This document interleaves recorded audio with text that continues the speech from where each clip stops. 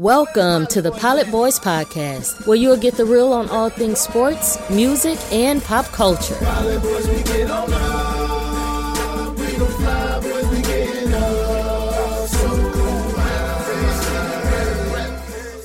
And here are your hosts, Vishwant and Partha. Just when we thought the college football season was coming to a close, we had a very exciting week this past week, and we had to bring back our resident college football analyst, Zach Smith, to talk about it again. Let's get right into this, man.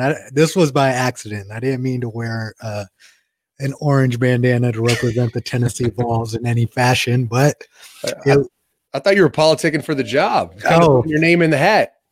Would you recommend me, Zach? You think I could coach a little bit? I'm gonna be honest. I think the pool is gonna be really thin. No one wants to walk into that train wreck. So, I mean, your name's as qualified as anyone else. Can I say it? At this point, they're looking for volunteers. Right. That was a good one. I see you, Partha.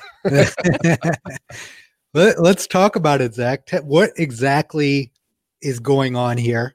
You know, we always talk about the underbelly of college football. We know these things happen. It's just all about whether you get caught or not, it seems. Yeah. So talk to us about what happened at Tennessee. I mean, there's all kinds of details coming out now. I mean, it really just boils down to they were just doing shady stuff in recruiting. I mean, the SEC style of recruiting, I think they were doing it very sloppily and very, I don't know, unprofessionally, if you can call cheating professional. And Pruitt got fired for, with cause, meaning he gets no buyout, nothing. He's fired, kind of how I got fired. She's like, all right, you're fired. I don't know what you're going to do next month. Sorry, see you later.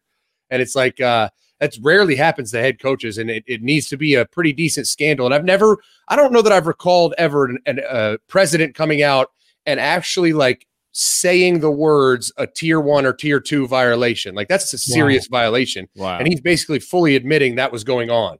And now details are coming out that they were giving McDonald's bags with cash in it to recruits and things like that. And it's just, I don't know, it's shocking to me because I know the ways that some of these schools are able to do things like that.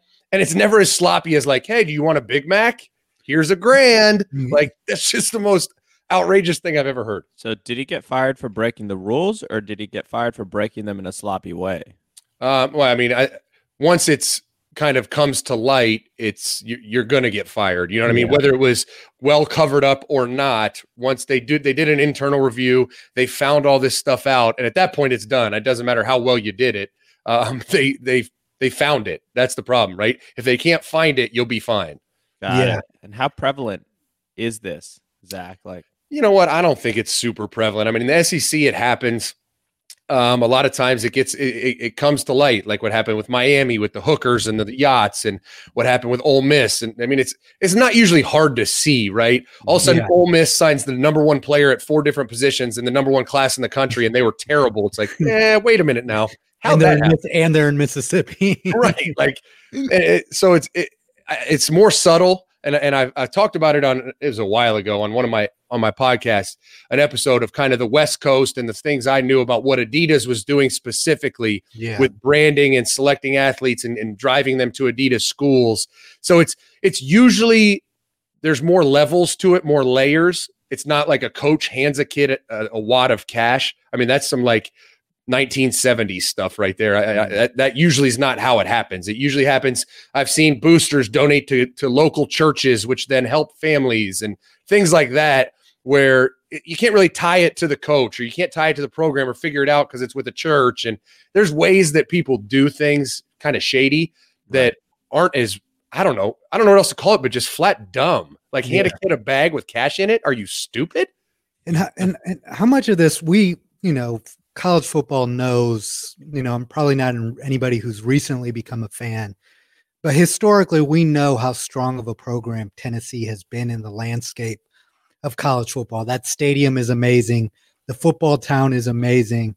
They made the mistake, it seemed, of pushing Phil Fulmer out the door, but they haven't been able to recover. They've had several coaches since then.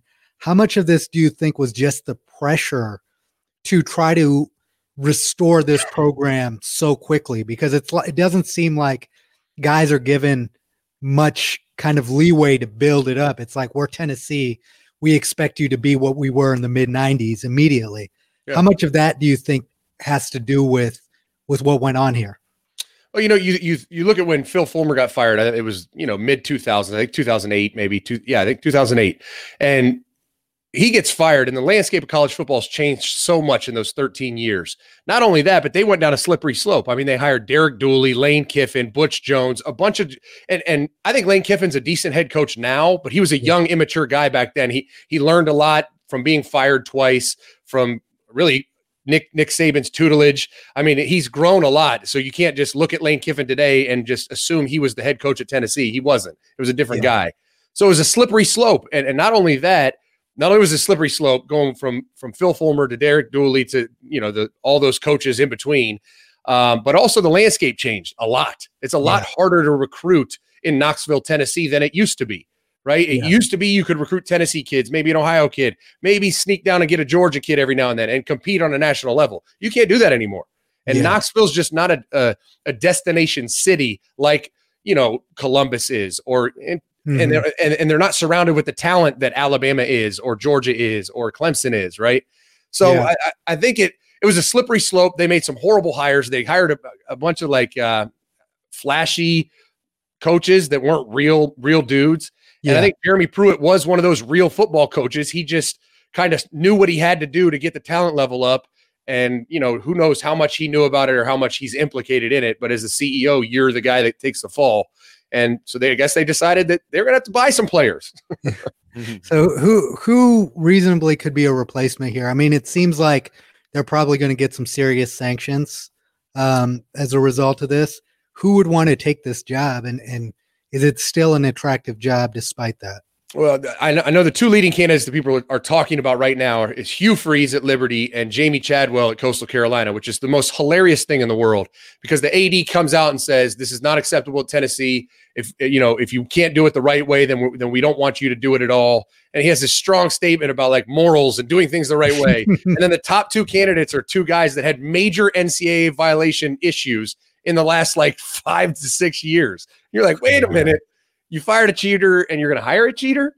Those are the two hot names. I can't imagine Tennessee does that. And honestly, I can't imagine that either of those two guys would want to jump into this lion's den that is going to be Tennessee football for the next 5 years. I think the real play here for Tennessee is to get almost what Penn State did, right? Hired Bill O'Brien, an NFL guy to navigate the waters. And conveniently, Bill O'Brien's also available right now. So I think Bill O'Brien's a good name. I've heard Jeff Fisher, the coach of the Titans back in the day, is interested in it. Those are two, CEO-like guys that can bring some morals and some structure to the program and try to navigate what's going to be a shit show for about 5 years. Do NFL coaches, when they come into college, what do they bring that's different than some of the college guys in a situation like this? Corporate structure, I think. It's just the NFL is such a corporation. It's such a business. They have the model of CEOs, vice presidents, that they call coordinators and all those things that I think they just bring a professional atmosphere and a business model, which, you've seen both of them work. Nick Saban employs that every year. Urban Meyer employed a very different version of a program that really transformed towards the end of his career into more of a business model with still family atmosphere stuff in it. But the one thing they don't bring is recruiting prowess or recruiting experience. They have the prowess, the name. Every kid wants to play for Herm Edwards. They saw him on TV in a Super Bowl, and they see Lovie Smith at Illinois, and they're like, that dude used to coach the Bears. Like, holy crap. They see that and it's attractive, but those coaches don't know what the recruiting process is like. So they have to hire a staff that can fill in those gaps. It's like anything else though, right? You have a weakness. What is it for an NFL coach? Recruiting. So what do you have to do? Hire a bunch of people that are really good at that. And if they do, they can be successful. Yeah. And it's disappointing because although, all three of us are Buckeyes, I really did have a lot of respect for the Tennessee program, the type of players they had. They had some really, really dominant college football players for a period of time, Peyton Manning being the most famous one, obviously. But it's just how much and how difficult is it in today's day and age once you fall off the wagon like that, even if you're an elite program. We're seeing it in Michigan, we're seeing it at Texas, we're seeing it at Miami. Like, what has changed to make it so difficult now to recover from whether it's a death penalty or bad coaching hire? Why is it so much more difficult now? And why are the elite institutions like Alabama, Clemson, Ohio State creating so much separation between themselves and everyone else? Because there are other schools that, quite frankly, do have the resources and the dedication. They're just not getting it done. Yeah, I think a lot of times it has to do with the landscape of your conference too. I mean, you think about when Phil Fulmer was at Tennessee, Florida was down with Ron Zook and wasn't really a prominent national player. Georgia was okay under Mark Richt, never great, just good. And so Tennessee had a unique niche that if they could recruit well enough and develop their program well enough and be well coached and fundamentally sound, they kind of had a weaker version of the SEC East than you saw really towards the end of Phil Fulmer's tenure, when all of a sudden Mark Richt kind of ramped it up at Georgia. Urban Meyer comes to Florida, and now it's a battle. And that's why they got rid of Phil Fulmer, right? Phil Fulmer still was producing really good football teams. Just the landscape of the SEC East changed, right? Yeah. And then you fast forward beyond Phil Fulmer, and it was just a landslide. Florida was beating the brakes off of Derek Dooley, Lane Kiffin every year, and it was just the landscape of that conference changed, right? It's no different than right now with Ohio State. Like the Big Ten is so down that it's going to be hard for anyone to ever compete with Ohio State until maybe a coaching change, something happens at Ohio State to bring them back to reality, and a Penn State can surge or a Michigan can surge. It's just kind of the historical trend of college football is when there's those powers in a conference, it's hard to bring a program that maybe is I don't want to say second tier. Tennessee's not second tier, but slightly lower first tier program into, year after year relevancy. Yeah. Yeah. It makes sense. So, I mean, we'll see what happens at Tennessee, and it seems like these stories are bound to happen until we kind of fix some of the underlying problems with college football. A lot of people think that this is going on and is rampant, but a lot of these kids are coming to campus and obviously getting trapped in the pitfalls of fame. Suddenly they're famous and they're seeing everyone else around them getting rich, and they're like, where's my piece of the pie? Right. And that's a dangerous environment that I think problems are always going to come up as long as that environment exists the way that it does today. Definitely. And you're going to have name, image, and likeness stuff that's going to become legal soon. And there's going to be so many other ways to get compensated that I'm not saying it's not going to be a shady business still on some level, but there's going to be ways to get money, right? Yeah. Ways to chase get that bag. Yeah. Always. Totally. Always. So moving on from this sad story, I think one thing we should appreciate as Ohio State fans is just how good our moment is. We are disappointed we lost in the final, but we made it to the final, and our program has not suffered despite some of the issues we have with Tressel and how that ended. Urban coming in, the fact that we haven't skipped a beat and are actually a better program is something that we should all appreciate. But speaking about Ohio State, some of that culture is kind of showing in some of these surprising returns, specifically the primary one being Chris Olave, projected first round draft pick, probably the second or third receiver, probably coming off the board, decides that he wants to come back to Ohio State. This is despite Justin Fields leaving. Does that give us some insight into why you think that is? Because I know you're surprised by it as well.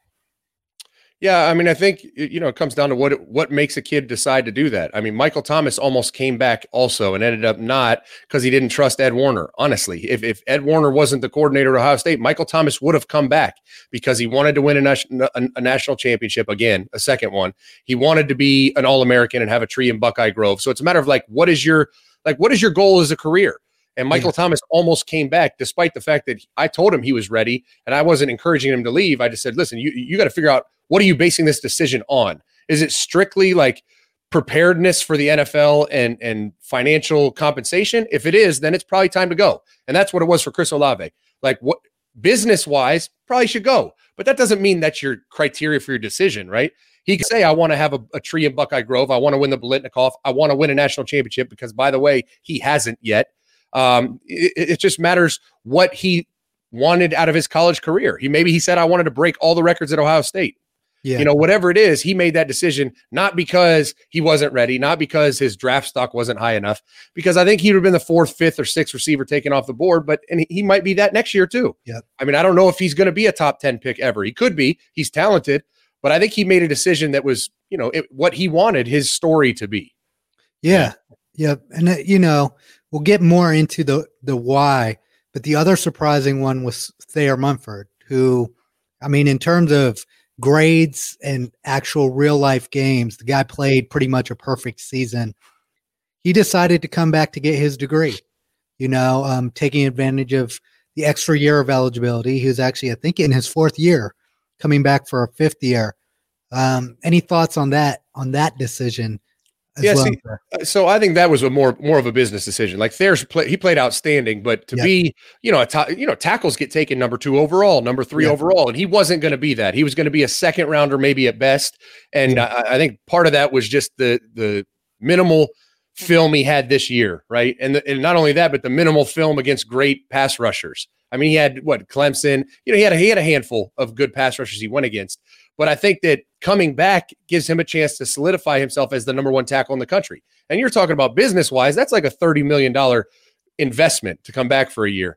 So I think that was his main driving factor, along with everything we talked about with Olave. I'm sure he also has those goals, right? Yeah. All-American, national champ, those types of things.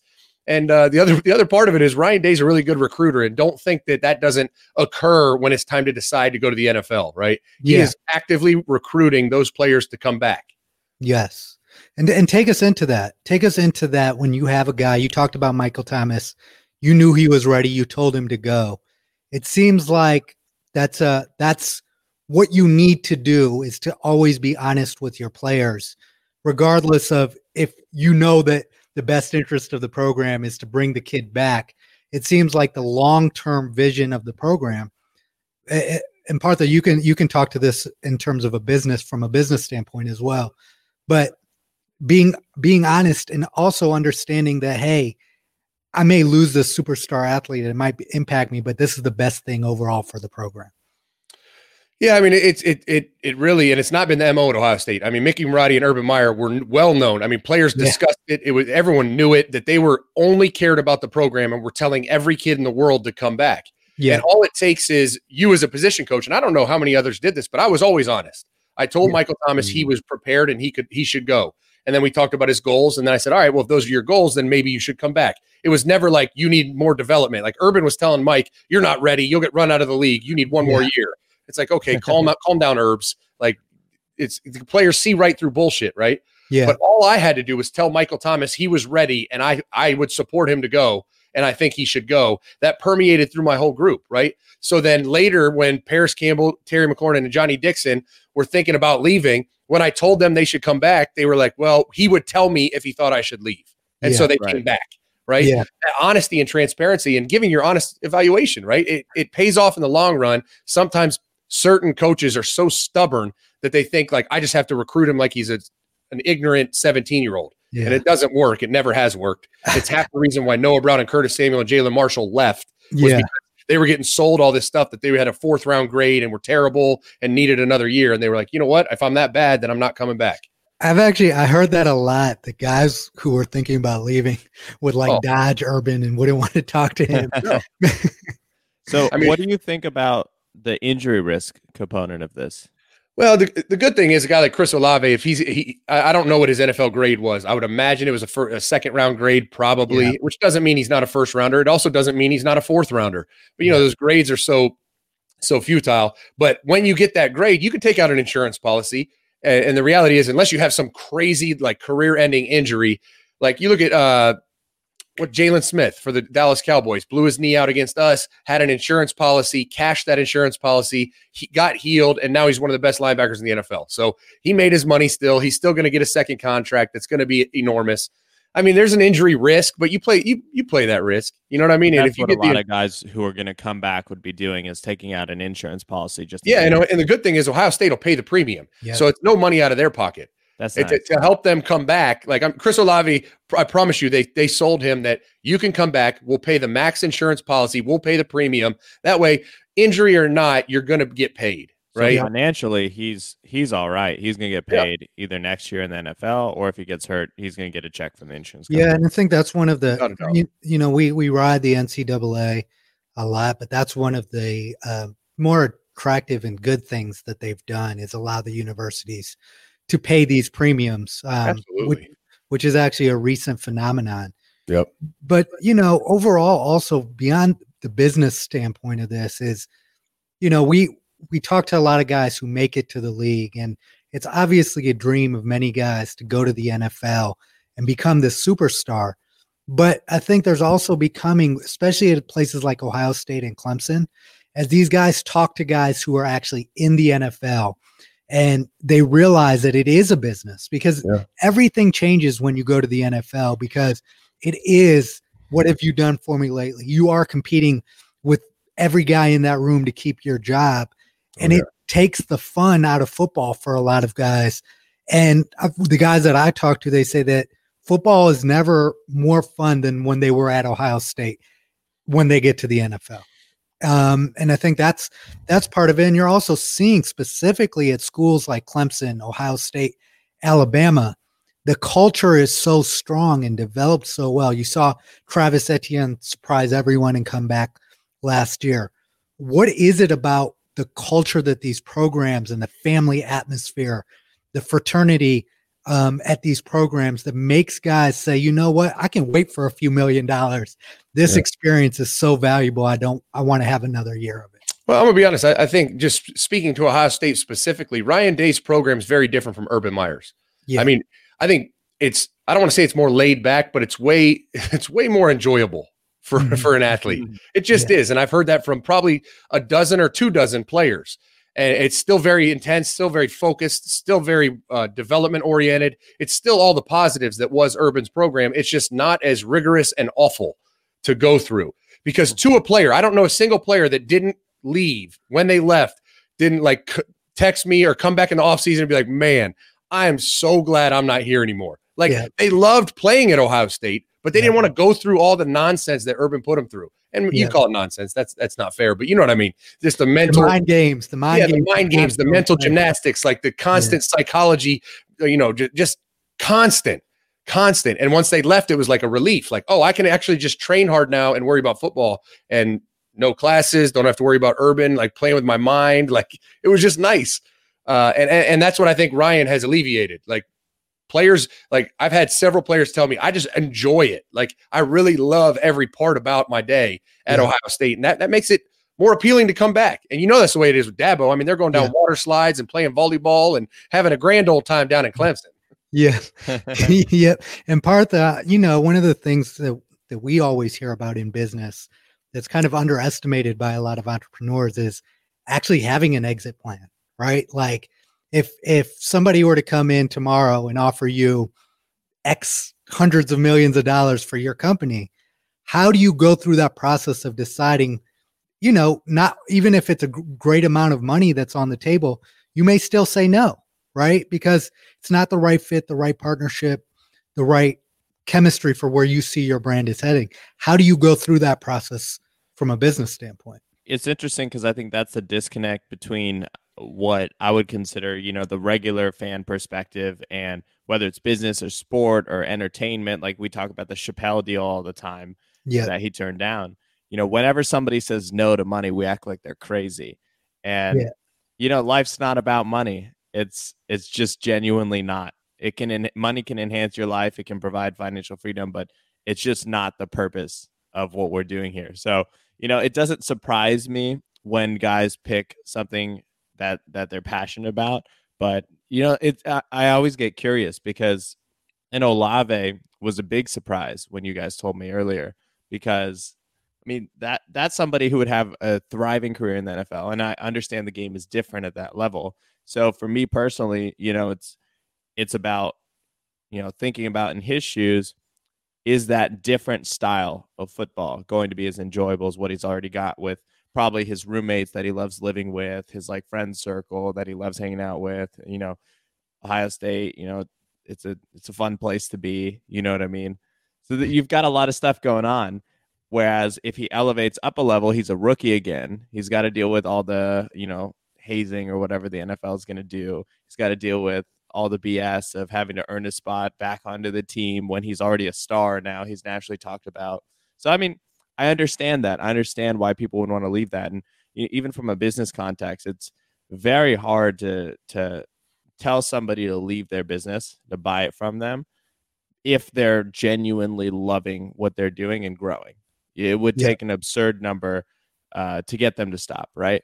But at the end of the day, like, why does the NFL pay so much? You know, why do these sports leagues put such a premium on people who put in that kind of work and can handle that kind of pressure and atmosphere? Because it truly is demanding. And, you know, the only thing I've learned in life with regards to money is that when you get paid more, you have to deal with a lot more BS. Yeah. And so, you know, I could totally understand the plight of a 21-year-old, 22-year-old saying, you know what, maybe I'll just do that next year.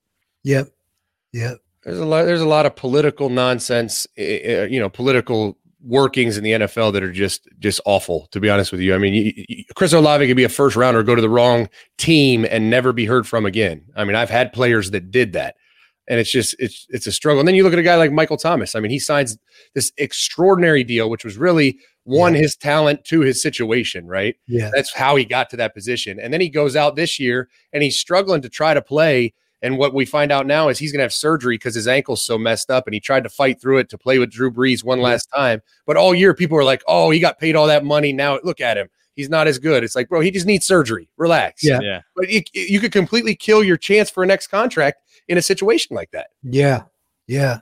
And you know, last topic, you know, speaking of politics in the NFL, we've been talking about it the last couple of weeks.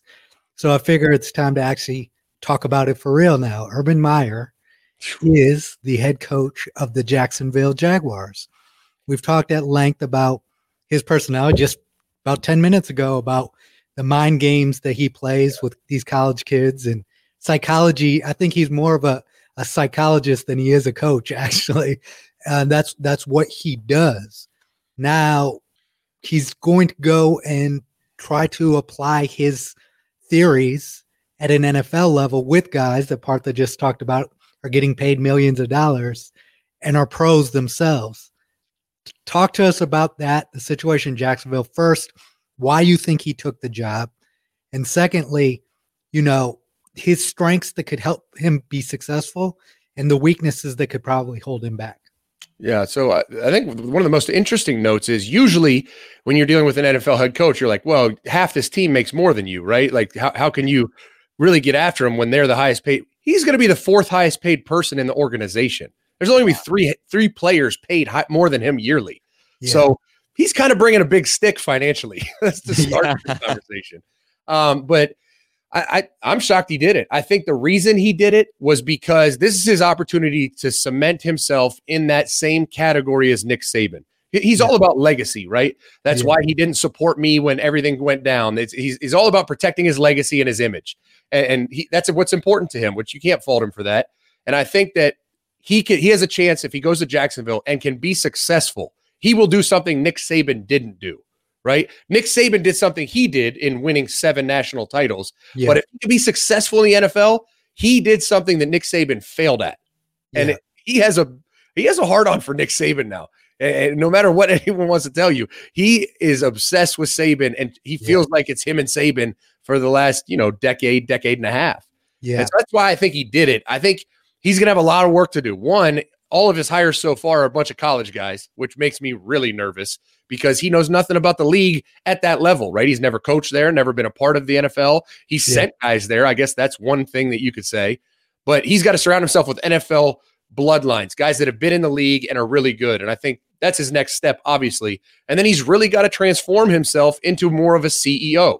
Like he started to do it at Ohio State when Ed Warner was the coordinator, 2015, 2016, and he tried to interject himself, and it only made things worse. When he hired Ryan Day and Kevin Wilson, he pulled himself out a little bit and became more of a CEO. He was still involved, but he wasn't as involved. And I think he started realizing that was his role. That was the way he could still be successful. And so if he could continue and grow in that path, I have no doubt that he'll be successful in the NFL. He just got to stay the CEO and don't try to run quarterback power on 3rd and 3. Don't sign JT Barrett and bring him back to compete with Trevor Lawrence. Can we rewind a second and talk about I'm not familiar with this mind game stuff. Is this? Oh my. So can we talk about this on the podcast? We can talk about whatever you want to talk about, Bart. Can you fill me in here, Zach? I mean, the man has a psychology degree. Like that's what he studied. That's what he does. Everything he does is calculated. Yeah. I mean, we used to talk about it when we would show up to Tom Herman and I used to talk about it when things were going really bad, maybe with your position group or the offense sucked. Like you knew it was going to be bad, and it was never as bad as you thought it was going to be. But when things were going really well, like there'd be times where I'd wake up, I'm like, shit, I just got 2 kids committed, the top 2 on our board in recruiting. My players are playing their ass off. It was like 2014. We win the national championship. My group balled out. I had a recruiting class that was like top in the country. I'm going to work like, what's he going to say to me? Like, we're good. Those were the days where you got blindsided and blown up by him for something tiny that you're like, whoa, like he blew up on me for recruiting letters that no recruits open. He blew up on me, fired his son-in-law, like all this stuff just to, I guess, motivate me. And it's like the mind games were just, I mean, they were insane. Another level. Wow. He'd fire you and hire you right back. He fired me like 6 times. The only time like when he really fired me, he didn't even fire me. It was weird. He fired me like 20 times before that, most of the time for nothing. And then you just kept moving. You went to the next meeting and didn't leave. Wow. I always wondered like what would happen if I really got in my car and went home and played with my kids. Like what happens? And he said, and even the players, like there were certain players that he could get away with it for, but then there were certain guys, once they got that seniority, that I heard, like he would try to say something to them in practice, and it would be so off the wall that they would just go off on him, like. Well, I mean, like, he tried it with Philly Brown. He tried it with Philly Brown one time. They got a huge fight, and honestly, they came out of it with a different respect for each other. But Philly wasn't going to take it, and he always used to say, like, be careful what you ask for, right? Don't back yourself in a corner, and you better know what you're getting into before you coach a kid hard, right? And you have to know how to do it. That's part of the psychology of it, like knowing what will make him better, and what he respond to. And Urban, Urban made mistakes on that a couple times. I remember one time he called a kid a bitch, joking around, like really in almost like a endearing way, right? He was like, "What's up, bitch?" or something like that. And the kid was one of my players. He snapped. Yeah. And like, then they had after he snapped on Urban, they had a real conversation about, he was like, where I come from, like, if you call somebody that, like, that's the lowest form of disrespect. And like, I'm gonna have to fight you. Like, don't ever call me that word.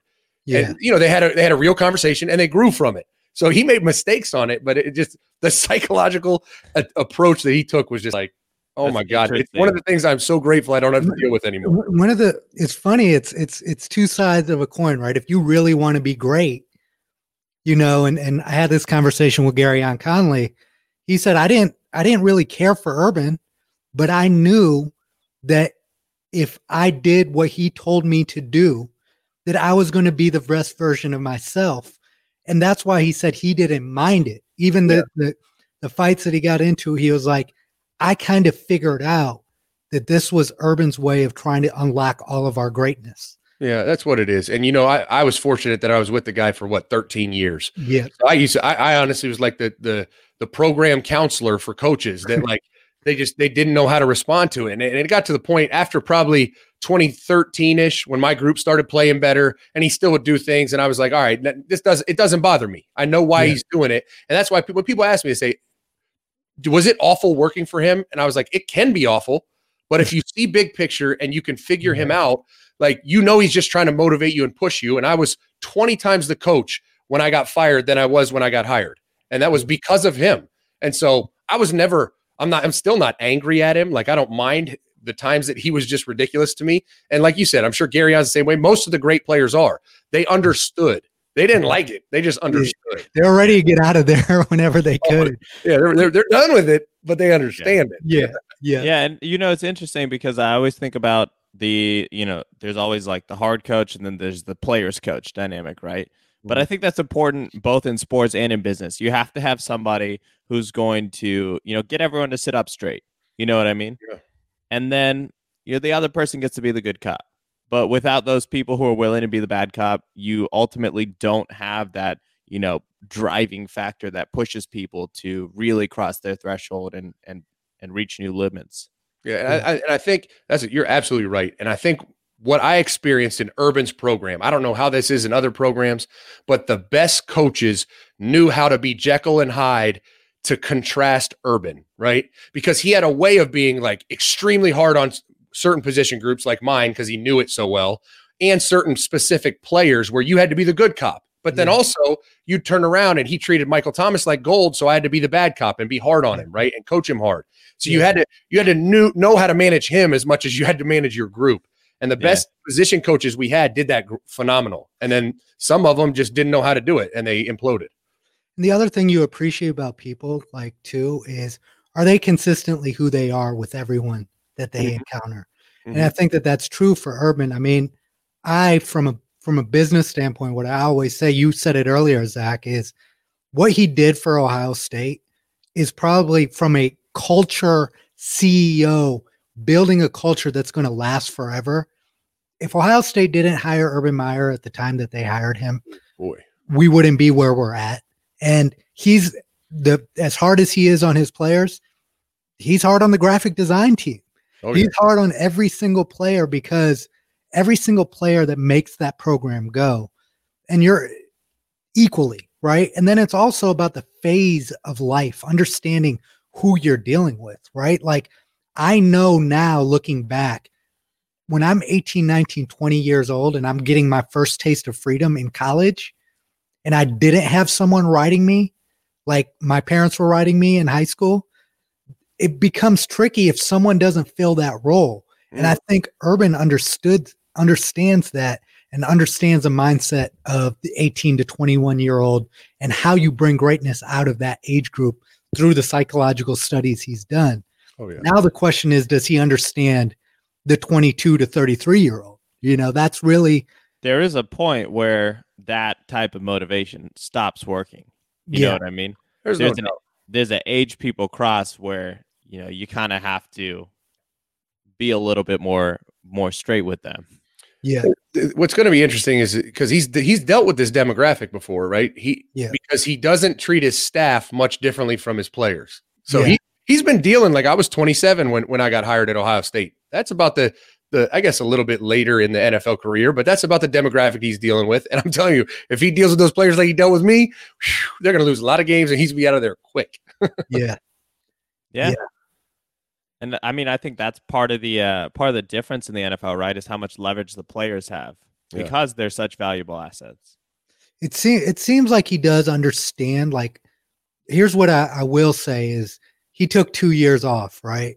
And the thing, Zach, is no one's more prepared than Urban Meyer is, and does as much preparation. So it seems like he really did study the landscape of the NFL.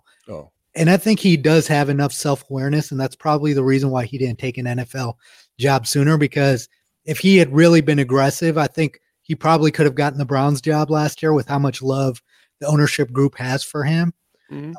But I think he really, two things happened, and you can correct me if I'm wrong.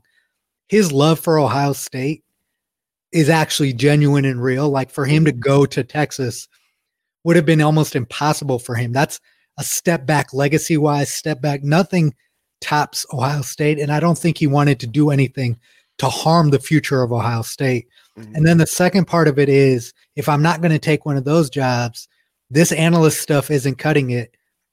I've got to go to the NFL, right? Right. I mean, it kind of goes back to the Chris Olave conversation. It's like, what do you want out of life? Like, what do you want your legacy to be? Like, it's the same thing. He didn't want to be Lee Corso is what he told us, right? He wants to be Bear Bryant. So you can't do that talking on TV, putting on mascot heads. You can't. It's just, I think it's to getting to your point. He's the most calculated man ever. Like, there's a reason he went to Bowling Green and all of a sudden had Josh Harris, a Heisman contender at Bowling Green. He goes to Utah and Alex Smith happens to be in the quarterback room, right? Goes to Florida, Chris Leak's there. Like, he always put himself in great situations. Oh, by the way, Ohio State had a guy named Braxton Miller. I don't know if anyone's heard of him, but he was a young kid here. But you look at the Jaguars, I mean, the cap space they have and the draft picks they have. I saw a graphic. It was like an X-axis and a Y-axis of where each team was. And the Jaguars were in the far upper right-hand corner, like alone, no one even near them, of how much potential they have for this offseason. So he knew what he was doing. And he took the right job in the right market. If his system is good in the league too, considering, I mean, with Breeze retiring, Brady kind of near the end of his career, he's got a pretty open lane. The only person to really challenge is the Chiefs and Mahomes. That's one thing he's gonna have to deal with right there, though. Yeah. Yeah. What do you think about this? Do you think this is all just talk about him potentially taking Justin Fields over Trevor Lawrence? Yeah, I mean, it would be the first step to failure, and not that Justin's going to fail, but Trevor Lawrence is by far the number one overall pick, in my opinion. I think he takes Trevor Lawrence. I know he probably wants to take Justin Fields, but I just don't know that he can do that. I mean, can you imagine if he makes that jump to the NFL, doesn't take Trevor Lawrence, even if Justin Fields is good, and Trevor Lawrence becomes the next Mahomes? His career will be over in the NFL immediately.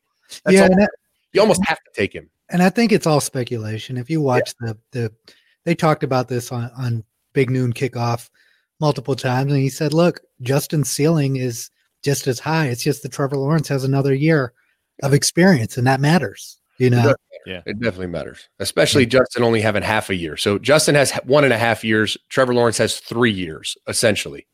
Yeah, absolutely.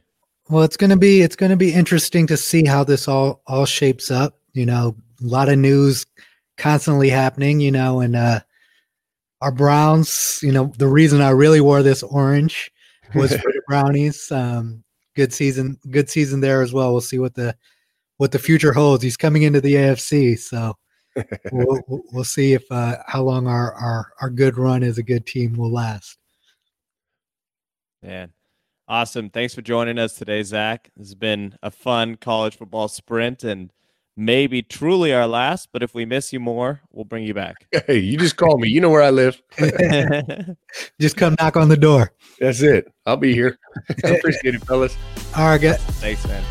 Show the Pilot Boys some love by getting some of our exclusive merch at shop.pilotboys.com.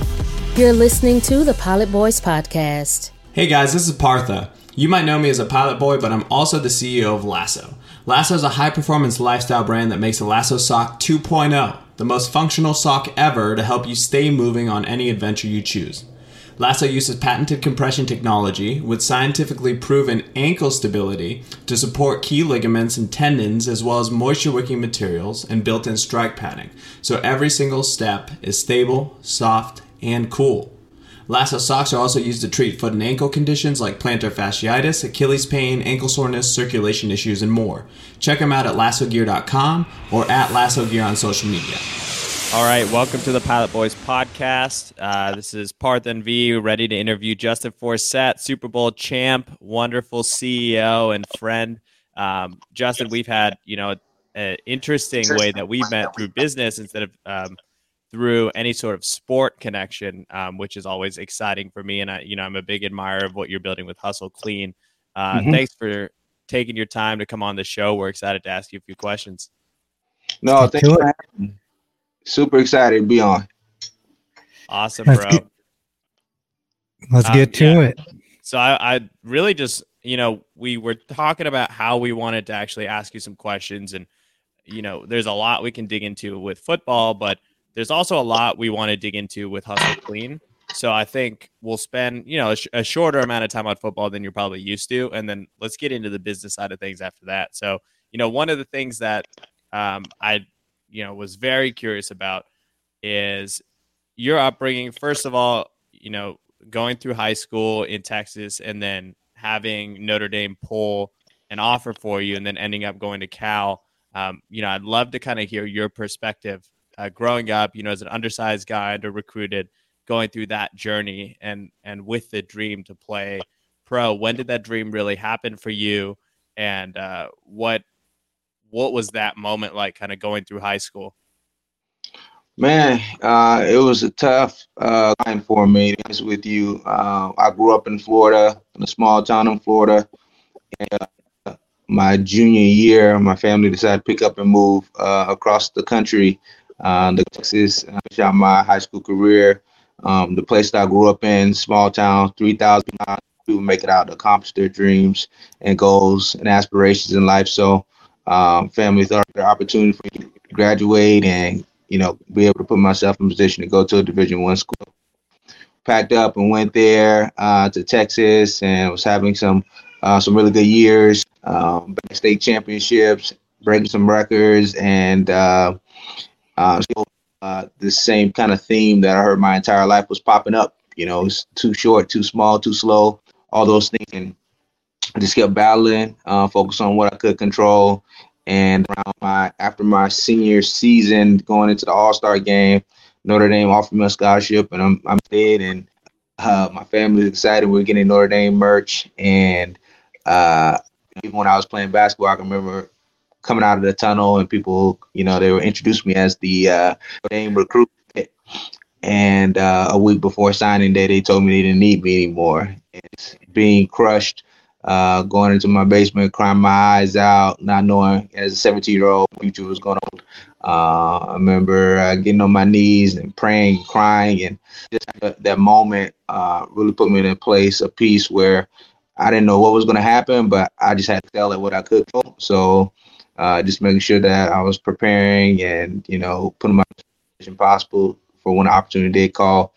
And Cal called a couple months down the road in their spring game, got hurt, and offered me a scholarship. And it was an extreme blessing to Cal, not only, at that time we were ranked number 11 football team in the country in the NCAA, and also the number 1 public institute in the world at that time. So it was really cool opportunity for me to go and play with some amazing players. Aaron Rodgers, Deshaun Jackson, Marshawn Lynch, and I came in at the same time.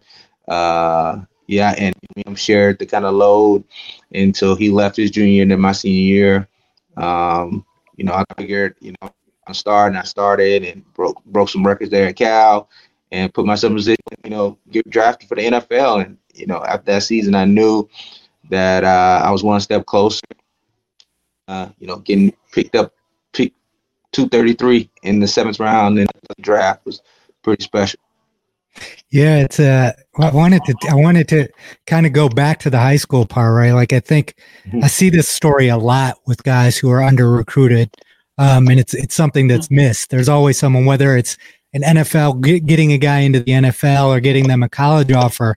After the Notre Dame offer got pulled, I heard that your high school coach was actually sending film out to different people. I just wanted to ask you about that because I think it's important to highlight the value of having people who believe in you outside of yourself, kind of also putting their reputation on the line. It happens in football and sports a lot. And it seemed like that helped you in your journey as well. Yeah, no, my coach helped and my brother helped. Still to this day, got into Cal, but been able to share this story a couple of times, just times now. But yeah, my coach sent out some tapes. My family, we sent out some tapes to the West Coast, the teams across the country that we felt that was in need, and I would have an opportunity to play. And my brother, who was I want to say a freshman, sophomore in college at the time, he was getting on the phone and calling every university for the most part. He was pretending that he was a football coach. He made up a name, and he would tell the coaches when he talked to them, he would say, "Hey, my name is Coach Williams, the guy here that sent us some tape, and he's too good for us. So I want to share his information with you." And literally, we got in touch with the Cal, got the tape, and they were doing a background check. Like, man, what's wrong? How did the guy get open? My brother's like, I don't know. He's a diamond in the rough, man. I think you guys should have him. So, so that's a I got in, and they offered me a couple weeks later. Family will do anything for you, right? Including life for you. Yeah. So tell us about that experience at Cal. You played with Aaron Rodgers and Marshawn Lynch, two of the biggest names, but you were in a running back room with Marshawn. Like, the thing about Marshawn that amazes people is that he's authentically who he is, but don't underestimate the man's intelligence and how his brain actually works because he's projecting the way that he projects. Just tell me how crazy it was to go to college with this guy. The experiences. I still remember the famous clip of him taking the medical card. Oh, yes. Yeah, no, it was definitely an interesting time. One culture shock coming from, Texas at the time, going into Berkeley. And, being a roommate with a guy straight out of Oakland. And we became very close early on. It was no like ill will. We didn't know was going to be there at the time that we got to Cal at the same time. So it was pretty cool to build that bond with him, room with him that first year, and go together. We grew up together, matured, learned the ropes from being a kid all the way until we left around 20 years old. So it was special to the guy, man. He's been this way his whole life. Like definitely, he's got this rough side to him that that he's built from his city, has made him, from Oakland. Yeah. Way in order to survive, and but he just has this big heart to serve and get back to this community, those around him. Even when I was in college, he would give the shirt off his back to somebody who's in need, or he'd give food to somebody. And that has never changed. Marshawn also, through the circles I've heard, similar to you, has been really intelligent with how he's used his money from the league. Was that, I know Aaron Rodgers is too, having started the RX3 fund out here on the West Coast. Is that something that's more in the culture there? Was that something that was unique amongst the group of you guys that went into the league? Like what created the thought of handling your money the right way and being smart about investing and the business mindset so early for that group? Man, I just think definitely it's the culture in the school. It's competitive on the football field, but maybe even more so in the classroom. Forces you to know what the end is going to look like when football ends or when sports end. And we got a lot of resources there. We're trying to think beyond sports. So especially at that tail end of your career when you're leaving your year, there's just a lot of good counsel around at Berkeley to kind of really have guys that, them think about what the next chapter will look like after sports. A lot of guys took a hold of that, Marshawn being one of them, Aaron. We have a number of guys that are doing some amazing things outside of sport. So definitely part of the culture. That's great. Yeah, it's amazing. Like you said, for a school that's as academically strong as it is, for you guys to also have a dominant football team and produce players, because it's even today you have players from Cal who are making an impact on the league. How difficult was that balance in terms of being a scholar athlete at an academic institution that's that competitive as well? Oh man, it was different. It was difficult. You learn fast. You just get with a program, resources too to help the players out. With study hall every day for the most part, and just like a ton of help to make sure everybody's staying on top of it. But sure, lots of office hours with professors to making sure that you're not falling behind and on top of your grades. But they're going to hold you accountable. Did you get enough? I've always wanted to ask this question. At a rigorous academic institution like that, how do you get enough sleep to handle the physical demands of football too? Sleep and food, those things in college, I mean, you just don't, that's just, you don't those things. This just is what it is, and you're young. I guess you can just run on that time, and you don't need much, but we just made it out. You figure out how to survive and make it happen. You're very resourceful. You be efficient with your time management skills. You have people on you day and out. And for athletes, it's pretty. For us, people tell us what to do every day of our lives. When you're in that program from high school on up, like your schedule is kind of built out already. So literally just like following the game plan and just following the script that everybody else does. You're not in it on your by yourself. That's awesome, man. Yeah, no, I totally get that. When I went to college I went to Georgia Tech, they said there's a saying, you get to pick between three things, and you can only have two of the three. You can have sleep, you can have good grades, you can have a social life. You got to give up one, you can have the other two. Yeah, exactly. I like that. Man, that's great. So talk to me a little bit about, obviously you have, had an awesome pro career. The process of getting yourself into the mentality that you wanted to go pro, when did that happen for you? Was that in high school? Was that in college that you really decided you wanted to take it seriously? and do it professionally for a period of time. When did that come together for you? And then what was the process like prepping for it? Not just physically, but also all of the other parts of it, getting an agent, et cetera.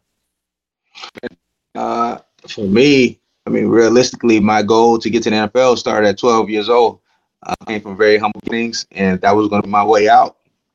So I got named Barry Sanders, playing on Sundays, and he was a small guy like myself, and I watched him excite the crowd and dip that defense on Sunday and make a living from it. And I was like, okay, this is what I'm doing. And I was going to do whatever necessary to get to that level. And it was bigger than the sport and bigger than a dream for me.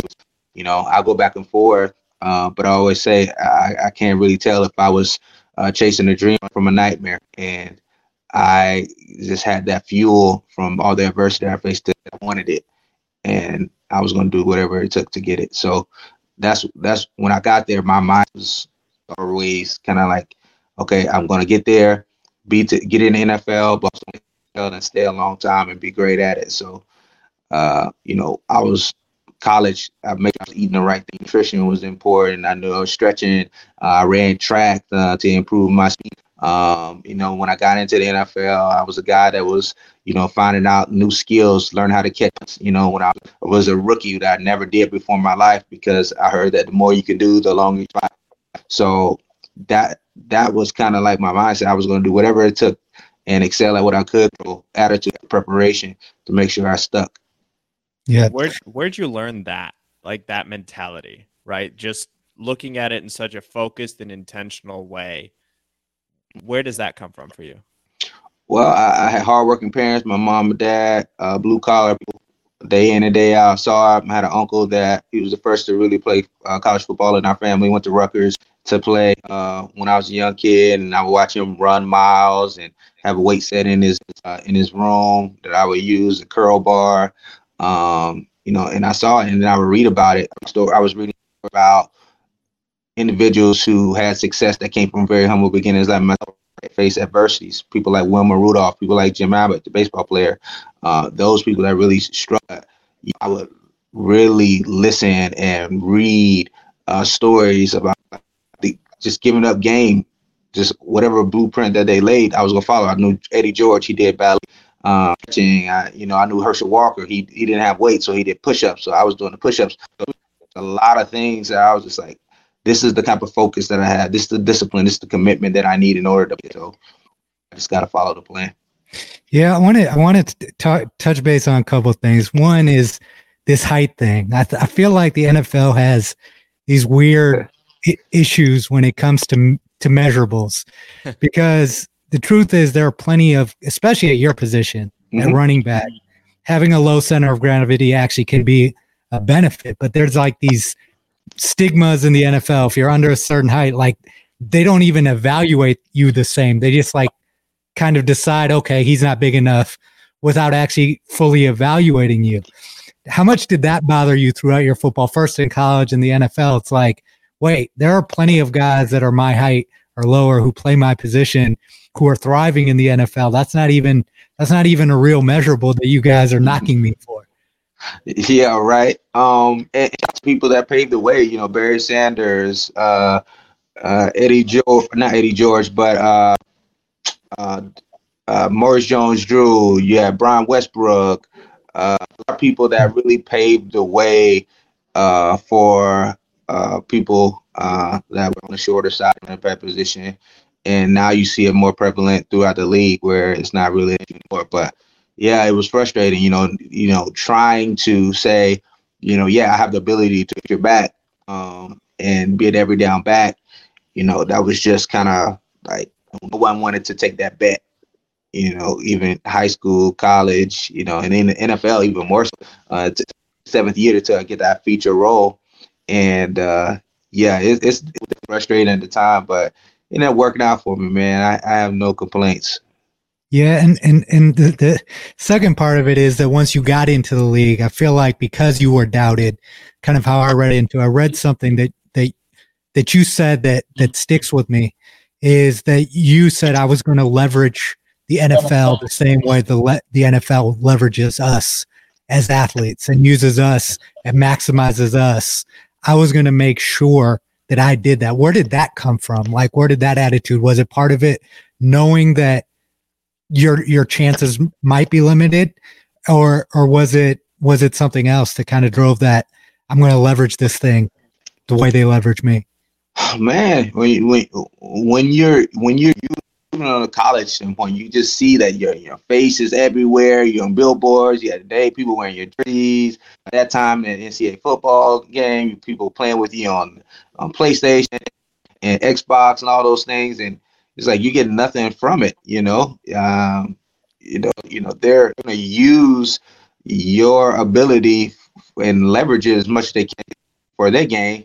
We have to learn, at some point, we got to push back and say, okay, how can we leverage what they're giving? So that was my mindset early on, especially getting into college and really seeing people come and Gatorade come in and like have these like group discussions on like, what do you think about this idea and concept and what would you do? I'm like, but nobody looked like us. That was like no exec that looked like us in the room, no one from the culture that looked like us. So it's kind of why we started with Hustle Clean, was there's no voice. But yeah, I want to make sure that I was leveraging as much as I could, because football is not for long, and I hired 6 times, so I didn't know when the end was going to come. I just want to be prepared for it when it did.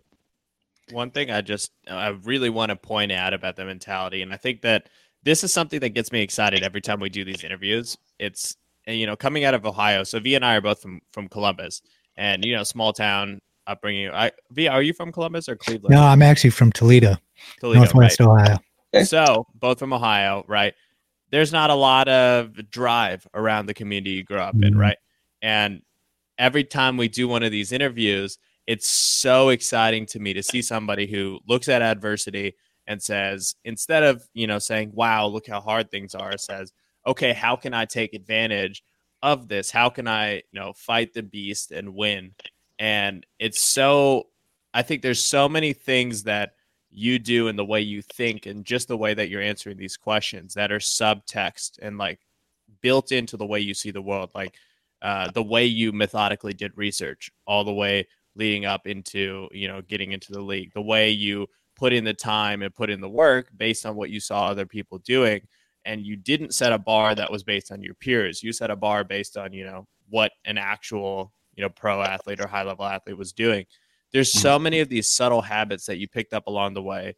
And it seems from the way that you're telling the story without much friction. Whereas I meet and, see a lot of business leaders or people who want to be business leaders who are so prey to their own mental shortcomings, who really just trap themselves in a loop, right? And never really get over it. So I want to ask you, has it always been like that for you? Has it always been something where, you have the goal and you just execute the steps to get there? Or have you ever felt yourself getting in your own way along the path? Man, I've always been insane to it, right? So I've always had like this crazy faith and just like crazy belief within myself that, it both athlete, because you have to be insane to, be run up against 300-pound men every Sunday school, every day. But also as an entrepreneur, there's a level of insanity. And I always believed that I was going to be the exception. And when I can recall, even 7th grade, Miss class, it was my math class. And she stood up at the front of the class, told us, had somebody else come in, our librarian come in and say, like, okay, only this amount of people are going to go, this percentage of people, maybe 5% are going to go from high school to, and then less than 1% are going to go from college to NFL. And, taking that information in, I'm just like, all right, cool. I'm going to be the less than 1%. I'm going to be the 1%. That makes sense. Yeah. For everybody else. I love that. So they say the same thing about starting a company where it's like 98% of companies fail, right? Or something like that. So Yep. then my take is, okay, so that means for 2% of people, they succeed 100% of the time. Yeah. I mean, that's Need that 2%. Yeah. yeah, that's the way you have to look at it. And also it's like your experiences also kind of help you build who you are. And one of the things that I see in your NFL career is that you played for a lot of different teams. You went to a lot of different markets. I wanted to ask you how experiencing different, even football, because different organizations have different cultures, different cities have different vibes. How did that kind of help you as well? At the time, you're probably like, damn, I'm cut again. But at the same time, when you get cut, either you can look at it as like, damn, I got cut, or you look at the next opportunity as a new blessing. And it seems like you consistently were able to do that throughout your career. Each stop you got better at, and you took advantage of fully. So can you take us into that experience of like never having a consistent job and always kind of having to jump from place to place? Yeah, no, one, it was great because of relationships, and, especially in the business world, relationships is a resource in life, and even outside the business world. So that was great. Develop, have resources I can reach out to, at least, 7 different cities now that I go and call and, have relationship with. But 2, also, everybody wants a breakthrough, but nobody wants to be broken. Yeah. And I believe that there's beauty in brokenness, right? There's ability to be refined and pruned in adversity, in ease. And I didn't have an easy road. I didn't have a sense of ease in my career, but it kind of built that armor that I needed in order to take me to the next level. I didn't ever been able to get to the point of, being 29 and going to a Pro Bowl and getting my biggest contract and, being with my family and all those things. And my 7th year, like those moments, because I had the perspective, like, okay, these things aren't going to break me. Like those bits of where I've been trying to let go, like I was always going to take something from it and get better. That's fantastic. So, gotta ask, Super Bowl. Can you give some background on how all that went down? How did it feel? Well, for every team that went to the Super Bowl for me. So Seattle, I was a year too late. Broncos, I was a year too late. Baltimore, I was 2 years too late. So if you wanted me, I was on your team, we weren't going to the Super Bowl. So but I did get a Pro Bowl. Yeah. Yeah. And the Pro Bowl is an interesting one too, because it was later on in your career, right? And typically as a running back, I think the average career is 2.5 years, right? Career span, yep. Something short, right? Like that. What is it like for you, in that role, already undersized, knowing you're taking a lot of hits, having to preserve your body and really build longevity in your position? I know you talked about adding a bunch of other skills, but what was I'm sure you went into game after game in just tremendous pain. How do you handle that?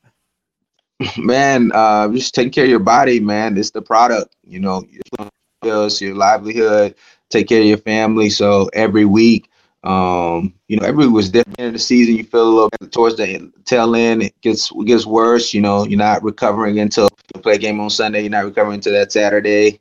During the weeks fully. So, back end of a season. And I mean, ice tubs and therapists and, massage therapists, chiropractors, you name it, to make sure I was my body, unlike any year that I did before, because I didn't have that, wear and tear to deal with, being just a third down running back and a special teams guy most of my career. Yeah. Let's talk about the transition, but first let's talk about the preparation for the transition. As you said, you were going to leverage the NFL as much as it leveraged you. As you were going through your career, each step, I want to kind of talk about it, because I know you did the Harvard executive program that I think the NFL offers is one thing, but what were the things as you were playing and you were going through your NFL career and you were preparing for life after the NFL? Because I think this is something I tell all the athletes that are my friends is think about it as you're going. Don't wait until the end to say, oh, what am I going to do now? Take us into like your journey and the steps you took to make sure you were prepared for the end of your career and your transition into your successful entrepreneurial career.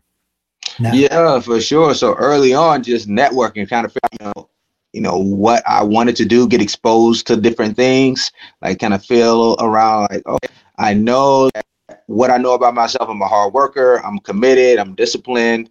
I'm a solver. I'm a storyteller. Like, what can I do that, can allow me to be successful by using those characteristics and traits? And stuck out to me being and so I would always go out and share my story. Like some people, classrooms where, or schools or churches or youth sports events or charities where, it's probably maybe a handful of people there sometimes, and most people weren't paying attention, and just kind of developing the craft, putting together footage and writing together my keynote. Even on my break time, starting my business. At the time, it was around, when I was in Seattle, my third year in the league, where it's like, okay, this is what I want to do in the entrepreneur space. It's kind of where I'm excited about, and I want to be able to create jobs and opportunities for those in my community. And I kind of just wanted to pay my own path. And so I began to research. I put people around me that were successful in the industry. I went back to school and graduated when I was in Jacksonville. I finished up my last couple classes doing the NFL program. There was a number of things I did, job shadowing throughout the NFL. I was at one point going to get into the player development role that I was thinking about. So I would go out to conferences that they had. I was everywhere, just in case. I was like trying to be over prepared for when that time came. And what led you from there into Hustle Clean? Man, it was just something that kind of it fit. It was the entrepreneur space. I was doing it with teammates, so I wasn't in by myself. Felt like at that time we were really pioneering a category, and there was nothing there. We had to do a lot of educating at first, especially with our initial product. The disposable washcloth, antibacterial towelette that removes sweat, dirt, and body odor. And it was kind of weird because people are like, man, why don't you just get in the shower? Like sometimes you just can't get into a shower. Maybe you're out, you're away from our house, and I'm not going to use a gym shower if I'm in a random 24-hour fitness. I'm not that guy. I'm not going to walk barefoot into a 24-hour Gold's Gym shower. So it was like educating and, growing in that. I see the business growing. Like we just had it on Amazon. It was just like growing year over year. It was just growing. I was like, okay. And then after practice, I started like, okay, let me see if I can get some new distribution for the company. And I would go after practice, a long day. I would drive at that time in Washington. I was going like driving up and pulling up to REI with no appointment or nothing. I was going to local running stores and gyms and just running events, marathons, and just popping up, giving events, using the press conferences to plug the product and have my other players carry the product out there to the podium to talk about it. And that's how I got started, and it just kept building. I wanted to talk to you about how it started, right? Because it's you went back to your roots, and this is something that I think is valuable to understand, is the value of the relationships that you build along the way. You started your company with teammates from Cal, correct? Yep. And talk to us about that. How you all went on to different places, but you stayed connected together. And how did you guys actually even decide together we're going to come up with this business? Because I'm not sure if all of you guys made it to the NFL or not, but just the value of that relationship and the strength of that bond you build in a locker room. Yeah, for sure. I mean, you want people, you start a business that you trust, having teammates that you went to war with is a good place to start. I always went back to Berkeley during the off season to train. So when I went back, my partners at the time, they were there. One was a firefighter, the other was a football player. He's played like two years in the NFL with the Bills. And went into EMT. So I was kind of have these brainstorming sessions and got together and started talking about like pain points within the space. And my business partner, who was a firefighter, he had literally got called into work and he was doing a workout, and he stopped by Sports Authority and asked them if he wanted to clean up. And it's like, you got anything I can clean up with? And he's like, no, it'd be nice if we did. And it's like, we got to go on with this because we had this pain point as athletes and they had graduated with us, and we're going to solve it. That's amazing. It's, it's interesting to me too, because it's very simple, right? At the end of the day, what you started with. And one of the key moments was when you shifted from Shower Pill, which is the original name, right, to Hustle Clean. What was the main, I guess, like cause of that shift? And now the messaging on this site is far more, I would say, broad as a brand. So, I can see the transition from product to brand in a really significant way. I love all the give back stuff you're doing. I love the stuff you're doing in like Flint and Puerto Rico and all of that stuff. And what's interesting is when I look at the values too, you're talking about empowering greatness and the pursuit of greatness, right? Where does that all come from? And can you talk a little bit about the evolution as a brand owner from just going from product to really seeing this thing at a much larger scale? Yeah, for sure, man. It was exciting for us because the product did its job. It's extremely functional. When you're sweating and you're on the go, it was a great product for that. It was a great, kind of solution for that consumer that lives that active lifestyle. But the limitations of it didn't lend well. That's, trying to be scalable and really going into new categories outside of the product. And there was really no emotional tie to the brand. Like, there was like nothing that really resonated. We weren't really humanizing ourselves with Shower Pills. It's extremely functional use only. And we made the shift because we knew we had something bigger. We knew that we had some values that we wanted to kind of really exude and share with our customer, that we felt like it was a community that we can actually build with Hustle Clean and moving to an actual brand. And we can be able to provide them an assortment of care outside of just our white product to really care for their personal care needs. And it was really cool moment for us because now we get to be who we are. Like we get to kind of really push our personalities to the forefront, and like our ability to serve and impact. Like at the end of the day, I started this business and we started this business because like we came from humble beginnings and we were able to experience some really great opportunities, being able to have successful careers, and now start a business and have success.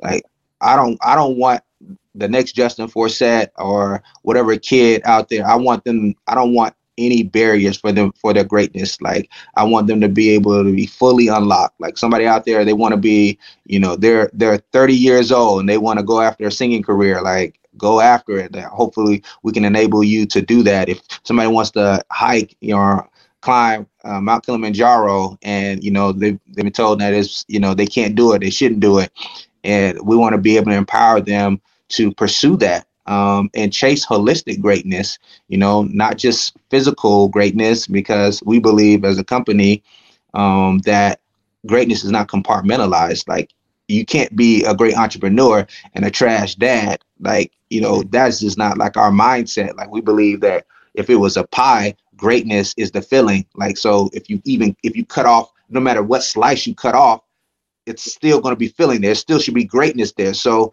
if I'm a dad, I'm going to be an all-pro dad. If I'm a football player, I'm going to be an all-pro football player. If I'm a businessman, I'm going to be a Forbes, 30 under 30, list. I'm going to be great. And that's what we were trying to really push to our customer. And Hustle Clean allows us to do that because it's resonating in a real authentic way. So I want to talk to you about your Shark Tank experience, because yes. it's a challenging atmosphere when you go into that and you're dealing with they're hard on people and they're going to evaluate you. Honestly, you didn't walk away with a deal, but you still reaped a reward from the experience. Talk to us about that. Just, going in, the feeling of actually being rejected, but then turning around the next day and then looking at your website and saying, wow, it did help us though. Yeah, no, for sure. And it is probably the greatest moment that ever happened for the company because, and I can say that now because it not only the rejection, it definitely doesn't feel good, and it still is, it burns deep inside me that we didn't get a deal because I'm a competitor. But it was literally the best thing that happened to us because it showed us where, weaknesses were, and they do a great job of editing. There was definitely, it was bad, but it was not that bad as it was portrayed on the show. I can tell you that. But it was something where we could grow internally and externally. Gave us great brand awareness. We went on from there to Good Morning America, then into Target nationwide. So that really, really propelled us and put us on the map. So even when I was showing up at these events after the show, it was like, hey, you the guy from Shark Tank. I was like, yeah, I mean, I played some football as well. But that one night I was on Shark Tank. So it was really cool, man. It was a really great opportunity. We got a lot out of it. And yeah, I don't regret it. That's fantastic. I wanted to ask, kind of back to the brand side of things. I really appreciate the way that you look at life. And first of all, I echo that. I think just being good at one part of life doesn't mean you're doing it the right way. You have to really make sure you have the balance, and being good at other things makes you better at business. It just really does. But I wanted to ask you, this is something I've been noticing a lot recently. There are a lot of new product companies, but especially a lot of new brands. Do you think that if one of our listeners is launching a company and they have a product, should they also be thinking about a brand, or do you think that there's different paths for different people? Man, it depends on what your goal is. What do you want, or what are you in it for? Like, do you want an actual company that you can scale and grow, or do you just want quick cash? Do you just want something where you can just flip really quick? Because there's different type of entrepreneurs. It's these serial entrepreneurs that are just in there I'm gonna just flip this, I'm gonna sell it, or if you want something like what we're thinking about, trying to become this Gatorade of hygiene, if you will, or Nike of hygiene. It's going to take a lot of time, effort. You got to be intentional. You have to build a brand. It is something that you have to build a community around there. The consumer now is a lot different than it was, even 10 years ago, let alone 20 years ago. They're more conscious. They're thinkers. They're reading labels. They care about what the mission the company stands for. So you have to build a brand. What you stand for, what you represent, what you don't do, what you do. All those things will allow you to kind of really build community and help grow your company and your brand at the end of the day. So it's kind of what you're looking for. I know a lot of people overnight sensations, and they're on ShamWow and info commercials and just trying to do a quick buck. But if you're trying to do something meaningful, you got to build a brand. Yeah, I think something you said there that's critical that I preach is that you have to know yourself. You have to know what it is, like you said, know what it is you're looking for, and then whether it's your brand or product or whatever, build around that and make sure that there's consistency, because fairly quickly, if it's not authentic, people will see through it. And like Partha said, there's so many new businesses coming out. The success rate is low. The only way that you're going to be successful is if it attaches to who you are and what you're giving to the world in a meaningful way. And another thing, with how you started your business was, athletes tend to have massive egos, right? Not necessarily intentionally all the time. It's a product of when you're, like you said, if you're going to be hit by a 300-pound man, you got to be kind of confident in yourself. And sometimes with that confidence, with a lot of my friends who are athletes, comes fear of asking other people for help, right? I got my own money. I'm an NFL player too. I don't need anyone to help me. But a lot of your early investors were other NFL players. How did you kind of overcome that and just say, you know what? I'm going to ask for help. I'm going to ask my peers, because that's a big deal, not just for athletes, but generally for entrepreneurs to go and ask someone that within their network. It's easy to ask a stranger for money, but to ask one of your friends for money is challenging. Take us into that for you. And a lot of athletes just don't want to ask their friends for money because it seems like it might be a reflection on what they don't have or they need something, you know? Okay, so here's the key right here. Here's the secret sauce that I will share. And this is my personal opinion and what I went through. You never ask for money. Yeah. Build something that draws interest, and then people will want to come and invest in not the product, but you. Yeah. I was diligently working hard. People saw, my teammates saw me day in and day out, what I was doing with the brand, what I was doing out in the community. And I'm like, man, like, how can I be a part of that, man? How can I support you? And that's how I got investment from the guys. It wasn't me going and say, hey, bro, I got this great idea. I got this concept. I want you to invest. It was just like me doing what I was doing, and it caught on. And, you know, they asked me. People want to jump on a moving train, you know? And it's also, and people sometimes get frustrated, like, why didn't they believe in me at the beginning? It's like, they have to see that you believe in yourself. Right. Facts. You know? And I think that's something that a lot of people miss in their journey, is that you have to prove yourself to yourself before you prove yourself to other people. Mm-hmm. That's real. That's powerful. That's gonna be a freaking clip from today's episode. I want to be sensitive to time. Do you have a hard stop right now? Oh, we're good. I think we're okay, good. bet. So we'll give you a couple more questions, and then we have a fun one to kind of wrap things up. This has been, you know, what's really interesting is the way that you're thinking about building a brand and really standing for something as an individual. And I also wanted to kind of dig in. I know that you hold your faith pretty closely, which I think there's whether it's faith in God or faith in something else. I think the concept of faith is a really powerful thing to be able to achieve in this world, because you have to have some level of trust in something, whether it's in the universe or a greater power, whatever. Can you talk a little bit about what does your faith allow you to do that is different from if you didn't have it? Like, what elements of trust are there that actually enable you to you know, dream bigger and shoot for bigger goals? That's it, man. That is a core value for us. Anybody that we're looking to hire, anybody we're looking to partner with, our three pillars are faith, fight, and freedom.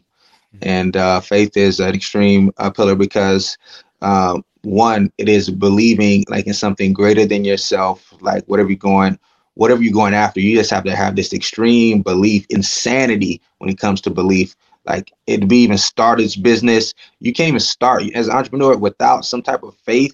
You cannot even take a step. Like, you got to take that first step. It requires faith. And I'm looking for crazy, insane people that believe that anything is possible, right? Even if this company that started with, you know, wipes can, you know, will continue to be this, you know, multi-million-dollar company and, you know, really pioneer this category. So I want people that have that mindset because it allows you freedom to dream and think and just be who you are. And that's what it allows me. It gives me peace. It gives me strength. Every day I start my day off reading and meditation, prayer, because it's important to me. It's kind of keeping me grounded because this life is hectic. Like, it is crazy. It is the most insane thing I've ever done in my life.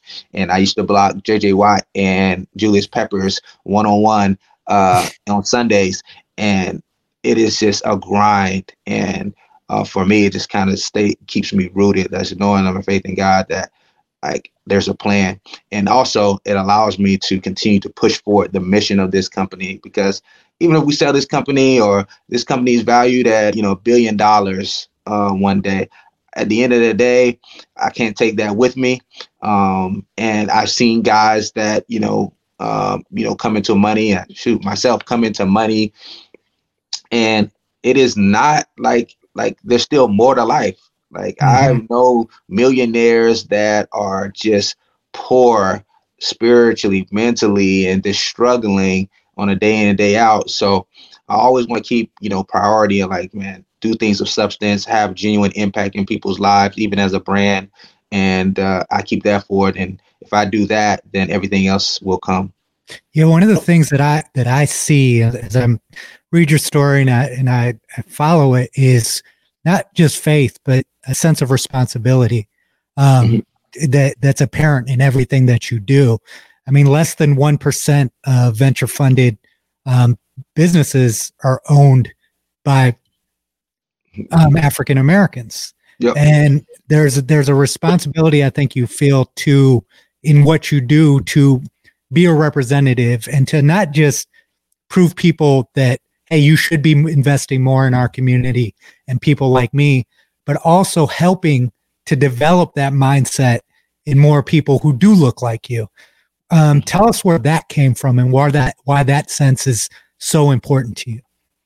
Man, it's all about impact. At the end of the day, man, like, a lot of people are chasing success. I'm chasing significance, right? I want to leave a mark that is here well beyond my years here on earth. Like I want to do things of substance, of significance, and that's what I'm chasing. So being able to be a part of the solution and being able to help people in my community that look like me, the next wave of Black and brown founders, like if we have to go through the bumps in the road to kind of make it easier and smoother for the guys behind us, let's do that. That'll be the case. And we're going to try to open up as many doors and break down as many walls as possible. So there's more diversity within the entrepreneur space. There's more diversity in VC. There's just more diversity of thought, because like the locker room for me was the most diverse place that I could ever be in. Like, I mean, people didn't think like me. People didn't come from where I came from. We had people that came from the suburbs, people that came from trailer parks, people that came from the projects, like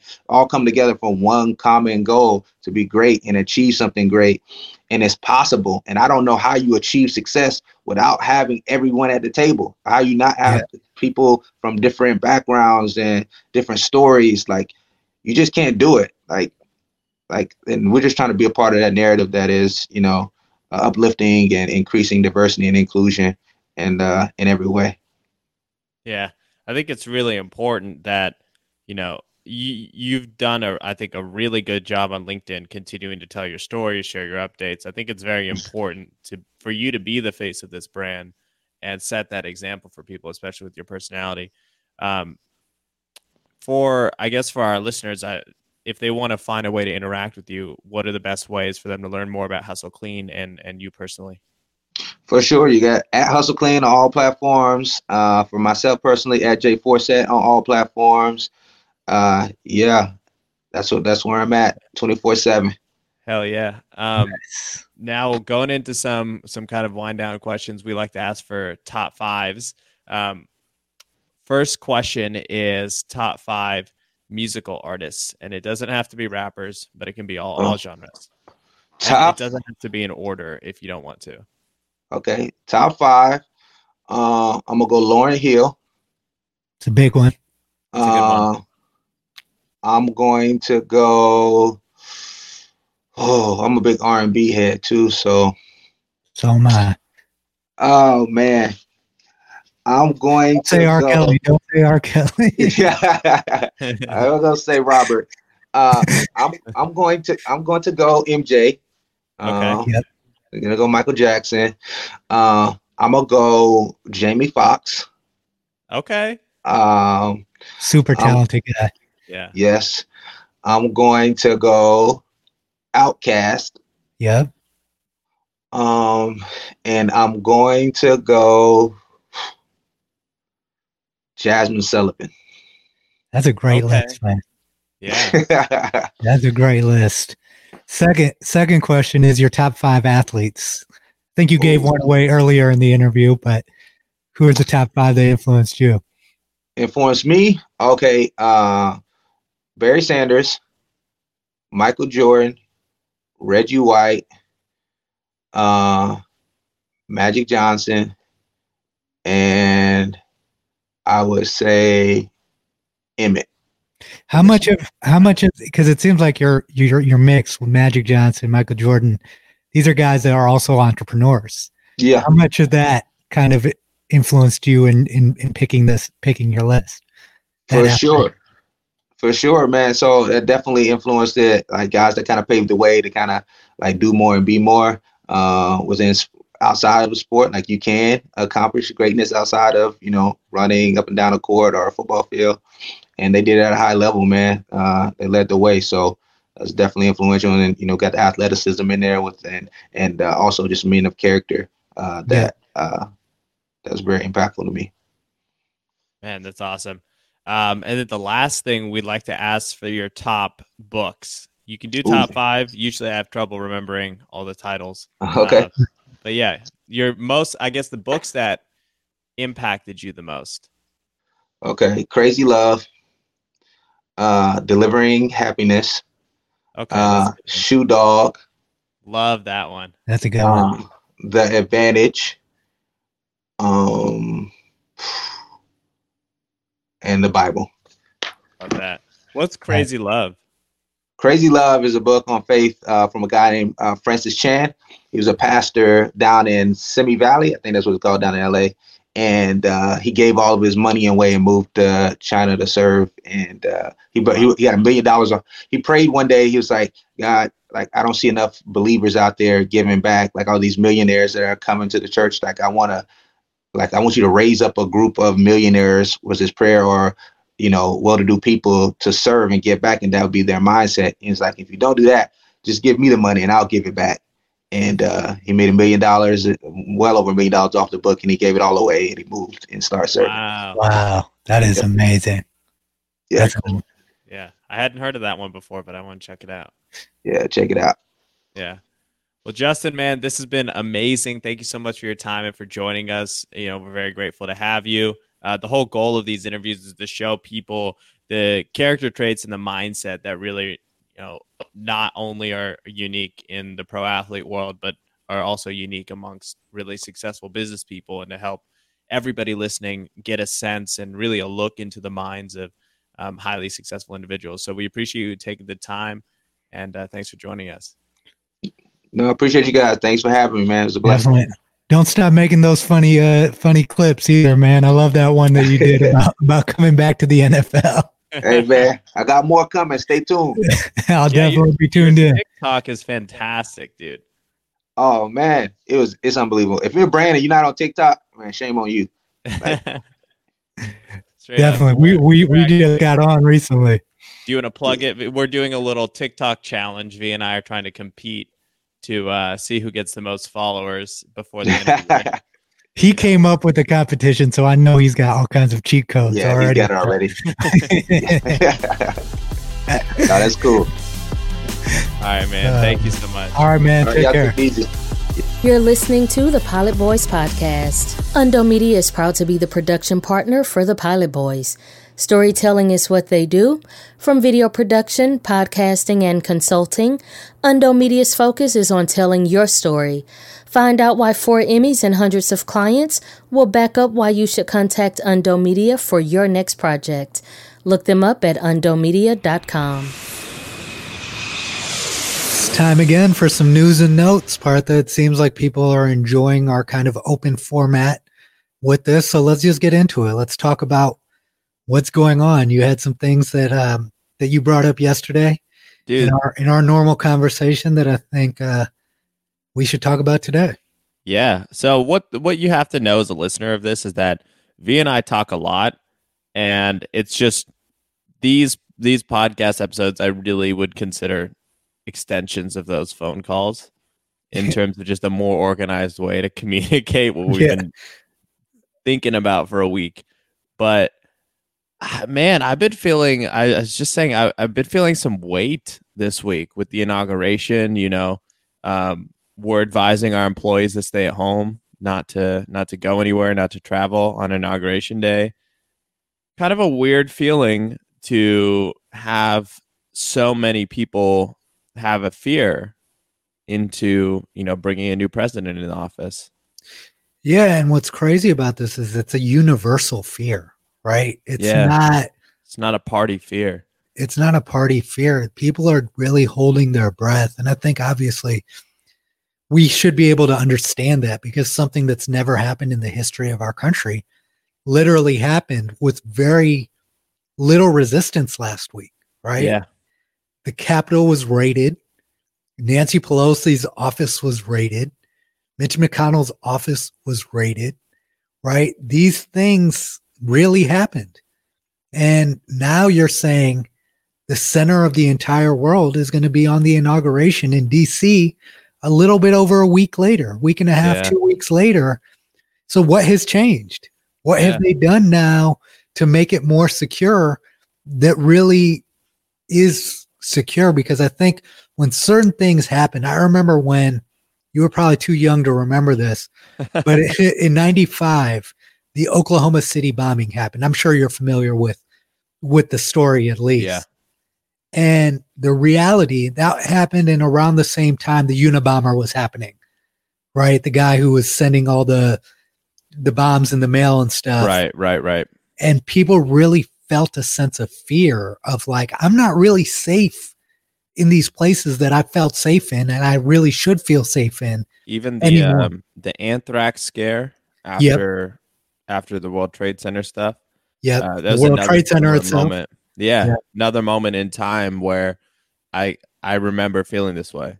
Yeah, and it's the fear is legitimate, because we are sold this idea that, even look at our spending. Our government spending is spent mostly on defense.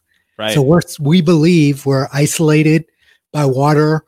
We don't have share borders with any real threat. We feel very safe in America.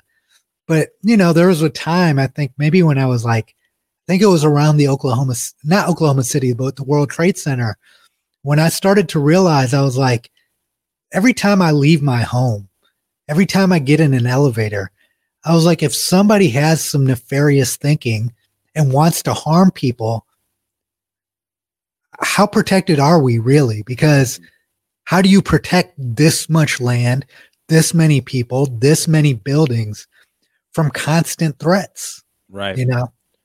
Well, and really, I mean, are we even that protected, right? Like what you have to acknowledge at some point is that, you can't block everything out. So you're going to have to deal with some stuff. But it's like once the illusion of safety starts to break for people, it's a scary moment. I mean, I think, I want to also just say while we're going through all of this, I've also seen a lot of, I would say, negative sentiment toward America. Yeah. And a lot of posting on social media, just very negative about the country, saying, it's not a great place to live and all of that. And I think to that kind of core energy, I really disagree with that. Because at the end of the day, people I think it's popular now to rag on America or to hate on the founding fathers, right? It's popular to have a view saying that the Constitution was created by people who don't live the way we do now, right? And cool. But at the end of the day, if you look at the rest of the world, from a freedom standpoint, we're definitively the most free country. There's a lot of things we could do better in terms of education, in terms of healthcare, in terms of a whole lot of things. But I think it's interesting to see how when people's sense of security starts to fade away, they can turn on, the entity that provided them that sense of security from the beginning. Yeah. What actually makes me feel the fear though is what's happening in terms of people, right? I'm seeing the degradation of people's individual identities into groupthink. We talked about it a little bit last week, which is very dangerous because one of the things that I realized just growing up, let's talk about your high school class, right? There were a group of kids that you knew had some issues, right? Right. And it's not judging them or anything, but you knew that they had some emotional issues, whatever is going on in their homes or whatever, was making them very angry, quiet, reserved.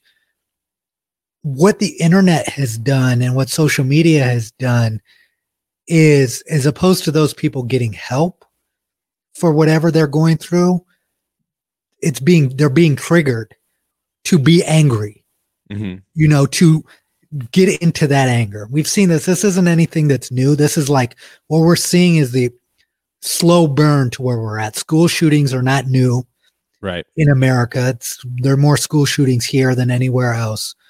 But that freedom in itself and the unchecked freedom that we're seeing, you see a lot of characters, and this is what happens in cults.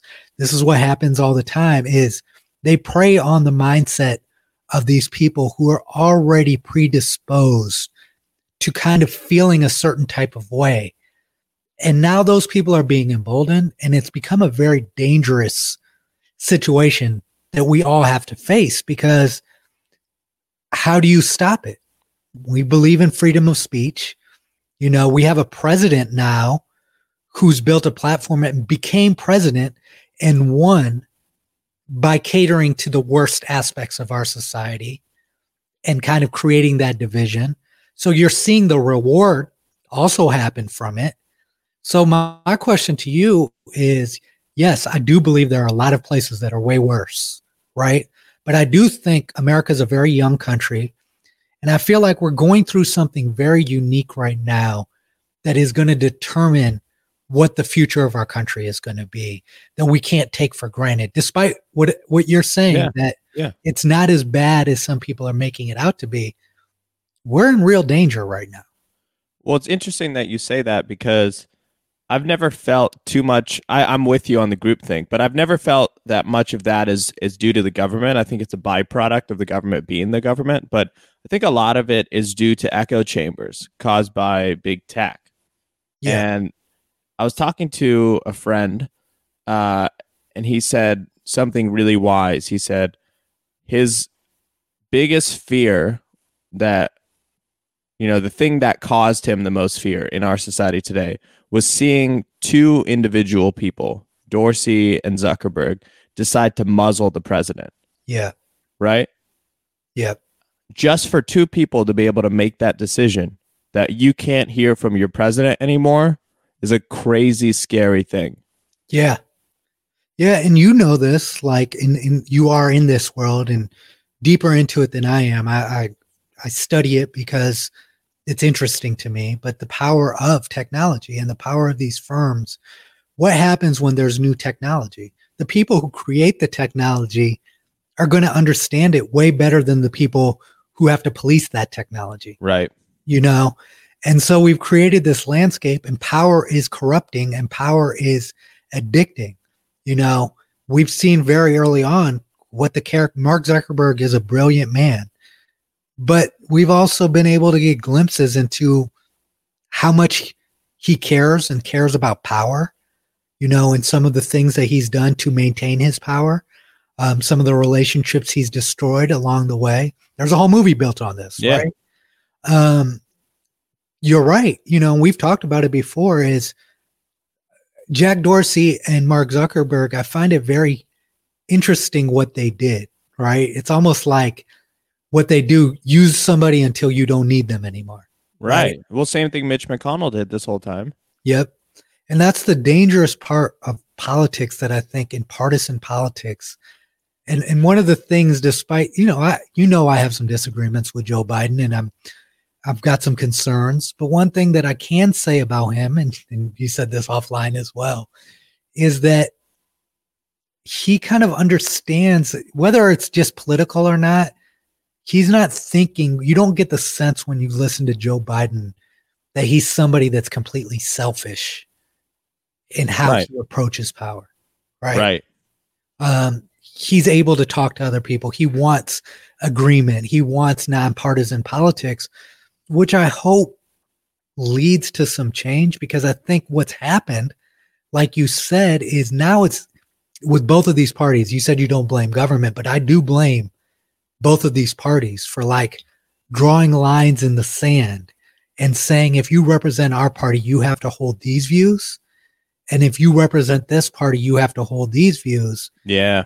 And it's forcing common Americans into boxes that maybe they wouldn't have been comfortable with, but because they're party and there's this, like you said, echo chamber of these repeated sounds and noises and statements, that people are now changing and becoming really, really divided.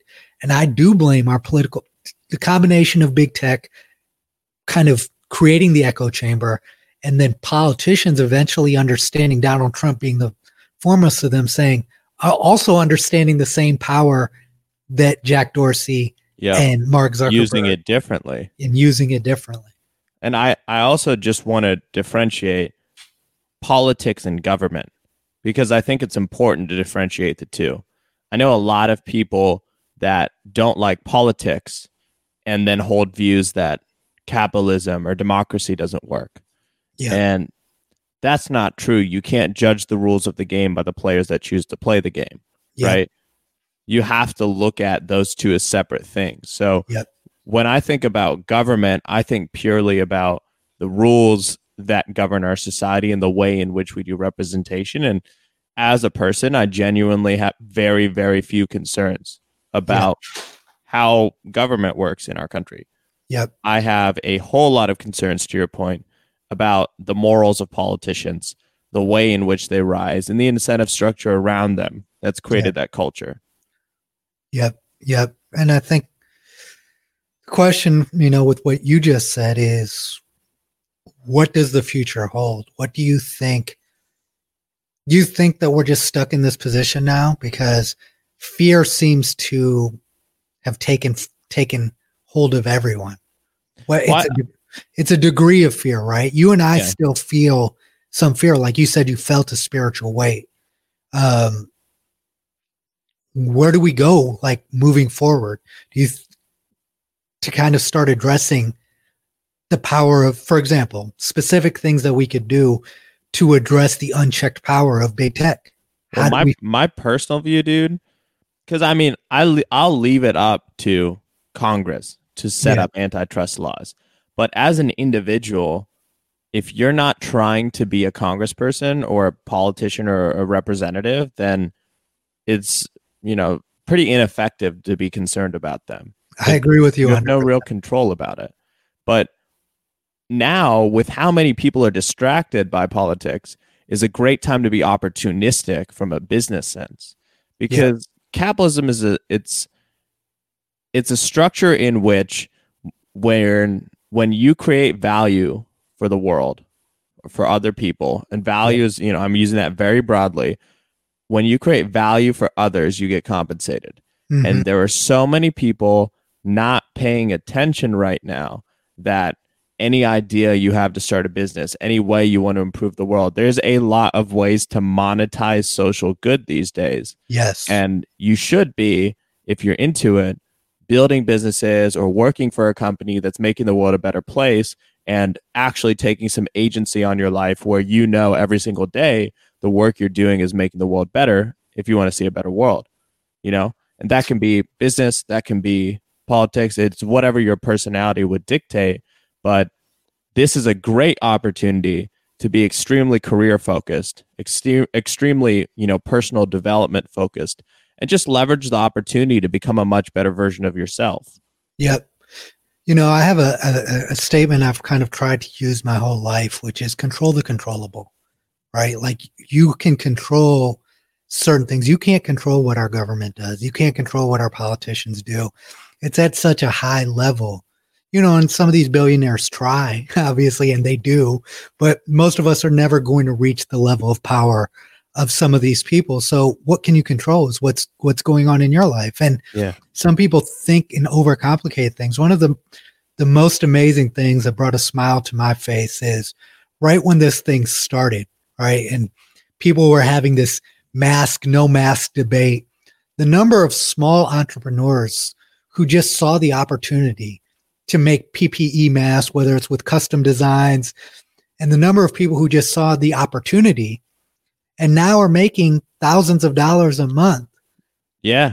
I know. And as opposed to getting caught up in the noise saying, hey, this is an opportunity. Let me jump on it. A 6-year-old and a 4-year-old making thousands of dollars selling masks on Etsy. Wow. I mean, it is here for the taking, right? But yep. For everybody, how do you get out of your own way enough to realize that, hey, I don't need to focus on these things. They're just going to drain my energy. I can actually be doing something. Yep. Making an impact, driving forward. Yep.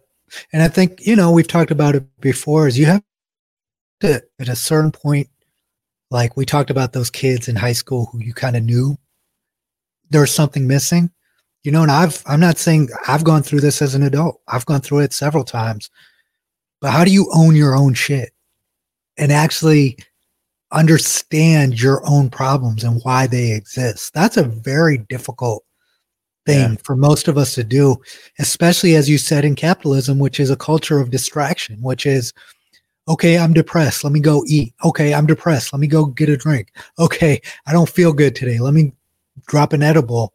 Versus actually, it's that symptom versus cause orientation we've kind of stuck on. Is can you blame citizens for not doing what's best for them if they're constantly reinforced to do things that make the situation worse? Right. And then on top of that, I think there's this, pervading idea of like, there's, an amazing mental health movement going on right now, which I'm a big fan of. But there's a lot of people that identify as depressed, which I'm not a big fan of. Yeah. Because, what happened to being sad? You know what I mean? Like, you can't be sad anymore in today's society. You have to be either depressed or you have to be like crushing it. Those are the two categories you can be in. Extreme. Everything's polarized. Yeah. You can't just be like sad one day and then happy the next day. Because people are just like, sad? Are you depressed? Like, are you taking medicine? No, I'm not taking medicine. What do I need medicine for being sad because somebody stormed the Capitol? That's a sad thing to see. Yeah. You know what I mean? Like, I'm not a robot. Like, of course I'm going to feel that way, but I also know I can't control it. So I'm going to accept the emotion, and I'm going to continue to move forward with my life. And it's important to allow yourself to feel things, to live life, to be a human being. But at the same time, know that those actions and feelings are not permanent states. You're not permanently depressed because you're sad. You're not permanently, in a bad situation if you're a Trump supporter because Biden got voted, or, other way around. If you were a Democrat before and you didn't like Trump, I think most Republicans didn't like Trump. It's not going to make your life worse.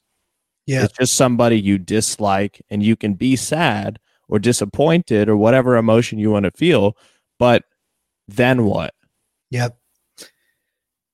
And I think, the other side of this coin is, like you said, people want to say they're depressed, but it's also they want to take the shortcuts to this. Even if you are depressed and you're going through something that's impacting your productivity, you feel sad a lot, you know that it's impacting your being and how you interact with other people. The first thing that they'll go to is a psychiatrist, and that psychiatrist will immediately just listen to them and diagnose them with depression and put them on some medication.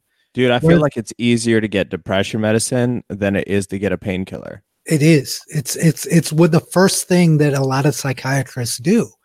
And the reality is the most impactful thing that you can do is the actual counseling to diagnose what's actually going on with a person, instead of just saying, hey, we're going to fix the levels in your head. Those levels are happening because of what they're dealing with. You know what I mean? Right. And I do not want to knock. There are situations that I think medication, I have friends who use medication and it has helped them tremendously, but it's overprescribed, overdone. Not every person needs Prozac to feel okay. Sometimes it's as simple as, what happened in your childhood that's making you feel this way? How do you fix those problems? How do you deal with those issues? Versus, here's this magic pill that's going to make us feel better. Dude, and I remember growing up, man, I grew up in the 90s, there wasn't depression back then. There was like, okay, you're sad. All right, chill the fuck out. Go sit down, read a book, get off your phone. You know what I mean? In today's era, there weren't phones back then. But, like, stop doing what you're doing every day if it's resulting in sadness and depression, and try changing it up and doing something different. Try not using your cellular device. For me, I deleted Twitter because I felt like it was negatively affecting me. I felt like it was making me sad. Yep. And then also the things that you use, like, obviously I do not, I am a proponent of legal marijuana, but I feel like a lot of people now also are naturally saying, oh, I'm depressed, let me go smoke some weed. Yeah, that will give you a small little momentary joy, but the moment that you come down off of that high, if you're sad or depressed or there's something going on, it doesn't fix the issue. Yeah.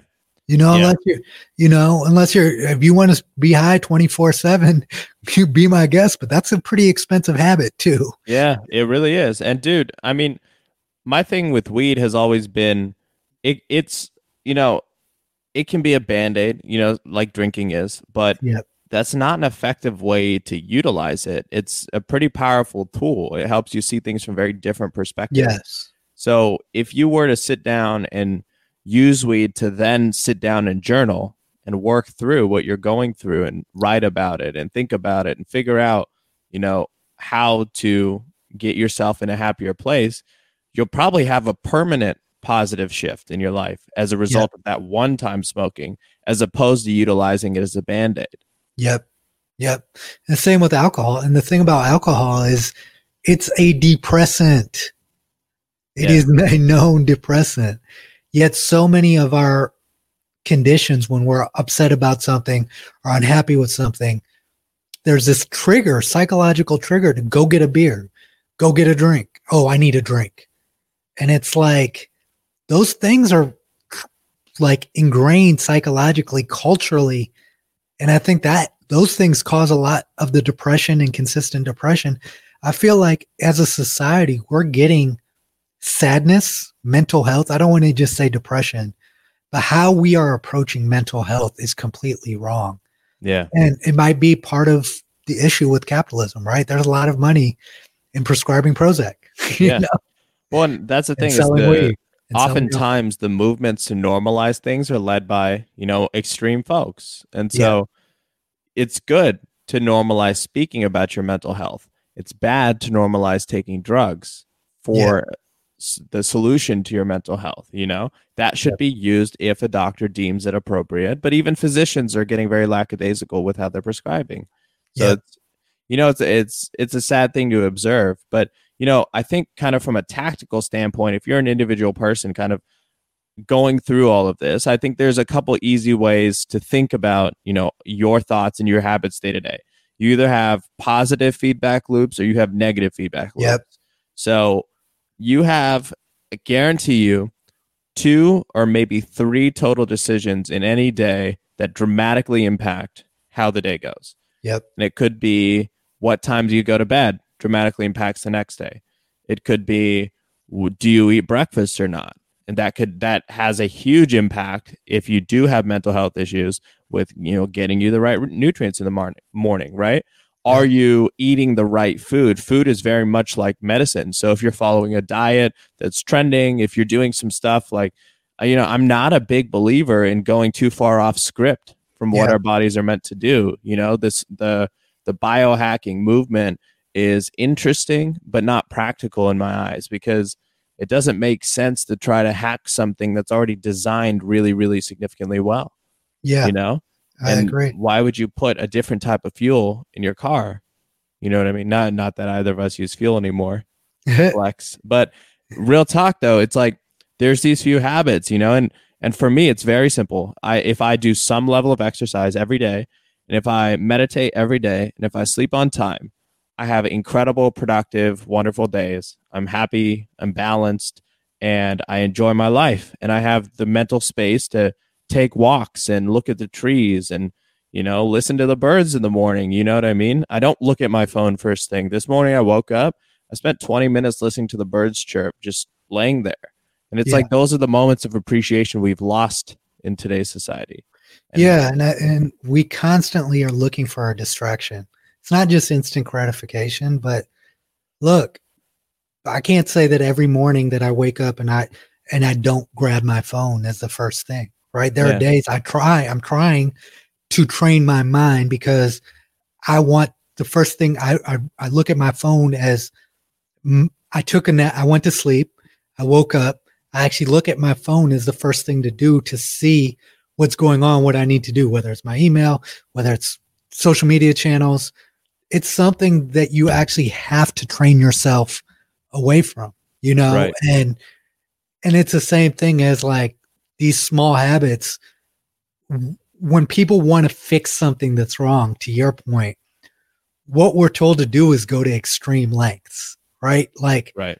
as opposed to, oh, I'm not working out at all today, this month. Okay, I'm going to start working out 7 days a week. Maybe you should start with 1 day a week. Yeah. Yeah. It's as simple as that. Okay, my diet's bad. I'm going to cut out everything that I eat that's bad. You're not going to be able to do that. Right. And so that's the thing, is this discipline of taking small steps. And I don't know how much of this is the impact of social media and the digital age, but it just seems like people do not have the patience to say, okay, if I drink water as the first thing I do in the morning, it will have an impact a year from now. It's not going to have an impact tomorrow. Yeah. And then when things don't have that impact the next day, people quit. Yeah. And I think there's this sense of almost FOMO, right? That's created for healthy habits or for good habits or for any sort of like self-improvement stuff. Cause you see people talking about it all the time on social media, and everyone's like, if you're not, doing this every day, you're missing out. If you're not posting 3 times a day, you'll never, be successful. If you're not working, and it's like, that's just so wrong. Yeah. Like nobody out there can tell you how to be successful. Yeah. Just literally 0 people. Because nobody understands who you are and what drives you. I know you have some bad habits. I have some bad habits that I think as I've gotten older, there are certain things that I've just accepted are part of who I am. Instead of like judging myself for my flaws so much, is just understanding that they are flaws and working around those flaws to continue to be an efficient and successful person. Right. Yeah. Like there's certain things about me that are just who I am. Right. And when you accept those, instead of always being so hard on yourself, which is something that has also taken me time and I'm still going through that process, something changes.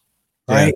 And you do become the best version of yourself because you're focused on how to improve certain things versus focusing on things that you probably are never going to be able to change about yourself.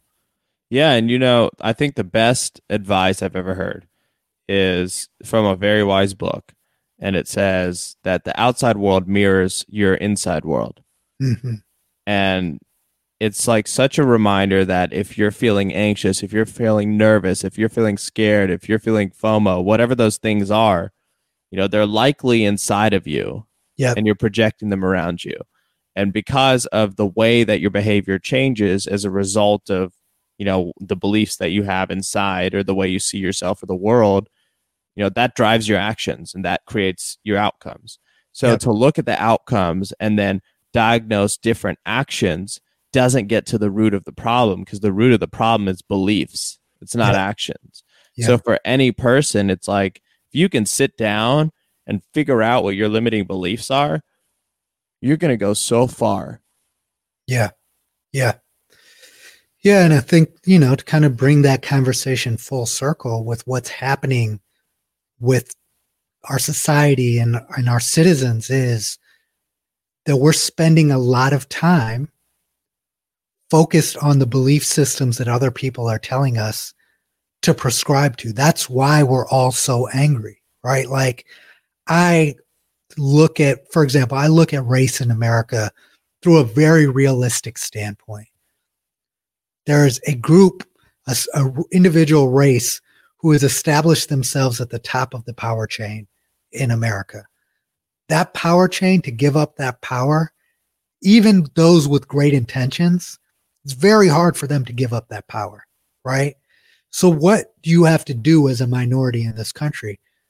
You have to establish you may never reach the top of their pyramid per se, but what it does allow you to do is create your own pyramid or your own bubble of success, right? Right. That you can't control whether or not the whole country is racist or not, but you can control that your friends, the people that are around you, hold the same views and don't hold views that you don't agree with. You can control that, right? And I think a lot of people are getting caught up in the macro world and looking at these macro problems, these impossible to solve problems that we have, versus saying, hey, let me fix what I can fix within my environment and encourage other people to fix what they can fix, as opposed to just being angry and upset with everything that's wrong that's going on. Yeah, 100%. And ultimately, I mean, the most you can ever help somebody is by giving them the tools or a different perspective to help them start to work on themselves. Yeah. But beyond that, there's very little meaningful stuff you can really do for anybody else. No. You know, they say all change starts in the mirror. Yeah. And the people who understand that and figure that out are typically the people who live healthier and happier lives, you know. Yeah. And you know this, like, I have friends who are almost 300 pounds who are happier than some of my people who are in shape and work out all the time. And the world looks at them as the perception of greatness and might look at the 300-pound person as something being wrong with them. And, you know, I'm not saying that you should ever be 300 pounds per se, but it does start within. They have a self-confidence within themselves that the outside world is then forced to accept. Yeah. Right. Yeah. And I think that's, you know, I'm not sure exactly what I'm saying there. Maybe you can point out, but it does start inside in terms of how you feel about yourself. Right. 100%. And, you know, I want to segue it a little bit to what we were talking about with MLK Day. So, you know, that just passed this past Monday. It's always a nice moment to reflect and just think about how far we've come as a country, but still how far we have yet to go. Yeah. And, you know, I've been noticing a lot of controversy that I think people are, I would say, like, getting trapped in. Yeah. In terms of, you know, this is a positive holiday. It's a time to remember somebody who is an incredibly inspiring, influential figure who changed the life of, you know, millions and millions and millions of Americans. Changed the trajectory of our entire nation. Right. And to see people jumping into partisan politics and to start, you know, there's this argument going on about people co-opting his legacy. Essentially, people are saying white people are co-opting his legacy, and essentially speaking like a false version of it to you know, the African American community. But what does it matter at the end of the day what somebody else thinks about MLK? Because like, really, truly, yesterday was a time to reflect and remember that we've come a long way and there's more time to go. And the way to live in life, the way to make impact, the way to really be somebody like that is to put your heart out there and to stand up for something you believe in, you know? And MLK didn't tear down people. He brought us together. Yeah. I mean, and the thing about it is the reality is when you have a purpose and you've discovered your purpose, and this is something that I said yesterday about MLK, is the reason that he's such a powerful figure is he took the time to understand himself, what he thought about the world, and the role that he wanted to play in it before he ever got out there and started talking and preaching. And that's why it was so impactful, is his views were genuine and authentic. They weren't influenced by the outside world. They were influenced by his own vision and belief system. And the other thing that really disturbs me about, like you said, the controversy around him that started is he would be so disappointed in it, because here's a guy who took a stand and fought for progress and gave his life for it.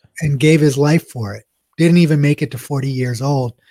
And now on his day, the seeds of division that he was trying to fix are being magnified, right? And the thing about him is he always understood that you had to make people who think differently understand your viewpoint, not just be mad at them for their viewpoint. And that's what made him such a unique figure, is that although he wasn't a punk, and he stood up for what he wanted, he always understood that if we're going to make it in America, I have to live with the white person that's next door to me. And I would rather have them at least be civil to me and understand my perspective, than go in this direction that is divisive and I said this and therefore, you can't take my words. His words are his words. You can't take my words and manipulate them. If people are going to do with people's words what they're going to do, as you said, right? What you can control is, are you going to stick to the spirit of what this man embodied? Or are you going to adjust it to, again, be selfish and put your own selfish imprint on it? Right. And essentially spit on the man's legacy is how I see it. Yeah. Yeah. I mean, I think that's exactly right. And it's always these moments that, you've got to remind yourself, just because you see somebody post on social media or have a lot of followers or share a message, it doesn't mean they're right. Yeah. I feel like that's a hard thing, because I catch myself a lot of the time too, as I see somebody post something, it's from, some random page or whatever. And, I'm like, oh man, I disagree strongly with this. And I can feel myself get fired up. And then I'm just like, well, what is actually going on is that some random person posted something that they believe that I disagree with, and I'm fired up about that, but I don't know who this person is, so why should I care? Yep. Yep. And then it's like, you cannot use someone else's legacy and what they gave their life for to manipulate it in a way that's outside of the spirit. Of the way I look at it is, the more people who are posting his messages, the better. Right. 100%. And it's all about, anytime you're preaching nonviolence and coming together, it's a good message for me. Yep. And that also goes to, we also celebrated Martin Luther King Day, and we also celebrated somebody who was a little bit different than MLK, which is Muhammad Ali, who, I've told you several times is, in terms of idols, my number one, because he's somebody who very uniquely figured out how to both be confident in oneself, but also have the humility to understand the world around them, fight for what you think is right, and then also be willing to pay whatever price comes with you being your authentic self. That is why he is my role model. It's not, I love him as a boxer. I'm wearing a boxing sweatshirt right now. I love the sport of boxing, but to celebrate that man's life too. And so many people idolize him, and I see the same issue. You know what I mean? Like, although Muhammad Ali could tell a white person to their face all the things that were wrong about them and still smile and shake their hand, at the end of it, and almost have that position of, I forgive you, you know not what you do, right? Because to always be angry at the oppressor, as he always even said it, he would say, the oppressor, you are oppressing me. It's not part of his reason is like, these Vietnamese people aren't impressing me. I'm being oppressed in my own country. But the way in which he conducted himself and the way in which he conveyed his message, I would say is way more effective than him picking up a weapon and rioting or attacking someone, because he forced people to see things and had a way with words that forced people to understand his perspective and sympathize with his perspective, whether you liked him or not. Dude, absolutely. And I think, there's something to be said for being able to speak what you believe clearly, but without contempt. Yeah. Just from a place of honesty, but to support that with love for the other person. Because I think it's important to be able to say to somebody, whether it's business, whether it's, sports, whether it's life, family, whatever, you should be able to say the things that bother you, that they're doing, that, are affecting you. But you should be able to say it with love, not with hate. Yeah, 100%. And I think that is the takeaway, because I think one of the things that I kind of wanted to say is that if you look at the times that these people lived in, Muhammad Ali and MLK, maybe we're regressing, but I don't think anyone would want to have to deal with what these guys dealt with in those times today. Oh yeah. So although progress has been slow and we are dealing with some challenges to that progress right now, let's not take for granted the progress that's been made and the work that these people put in to put us in a position to even fight and speak our mind to continue to improve our country. Yeah, absolutely. And progress, while it has been slow, has been steady.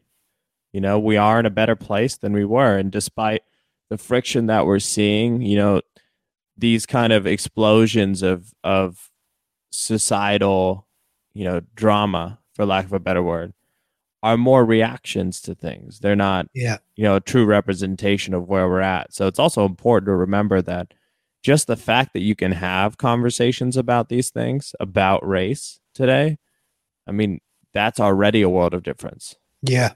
With a willing participant on the other side. Yep. It's the debate itself and the conversation. When we stop having conversations and we just kind of dig our feet into the ground, which is what I see on social media, is that people are so pissed off at each other that no real conversation is happening. No dialogue is happening. No progress is happening. Just a whole bunch of people pissed off all the time. Yeah. That's not an effective way for us to move forward. It doesn't mean that the things that are wrong aren't wrong, but what are we going to do? Like, the structure is the structure. So we've got to either fix these problems and understand that it's a slow process and do what we can, or we can just be mad that everything isn't perfect. And this world has never been perfect. This is what we're dealing with today. There are real issues between all the power structures, the rich and the poor, black versus white, majority versus minority. Those issues exist, but they've existed throughout the course of human history. They have. And so progress is made by the people who decide, the Harriet Tubmans of the world, the Frederick Douglasses of the world, who decide, what, this isn't okay, but I'm going to come up with an effective way to change this. I'm not just going to stand on my Twitter pedestal and complain about everything that's going on. What action can I take to fix the problem? Yeah. And I don't want to discount the anger that people feel and the emotional things that people are going through, but just understand that being angry is never going to lead to progress. And if you accept that and you still want to be angry, then just accept it. You know what I mean? Yeah. But you can't both be angry all the time and ask why aren't things changing? Yeah, that's exactly right. Because if you allow yourself to be angry, then you should be accepting of others being angry at you. Yeah. And then change doesn't happen. I hear a lot of the time, it's within my rights. I can deal with this however I want to. Yeah, you can. But don't you want a better world? Don't you want to create peace? Don't you want to be an agent of change? Because you can be. It just requires getting over your ego, humbling up, and going out there and asking some questions and learning more about others. Yep.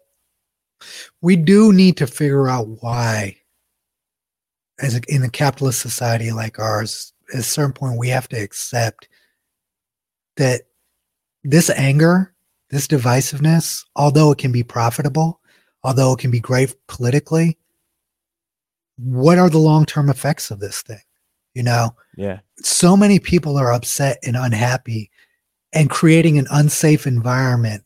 Like, I live close to the Capitol building here in Columbus, and there are people protesting outside.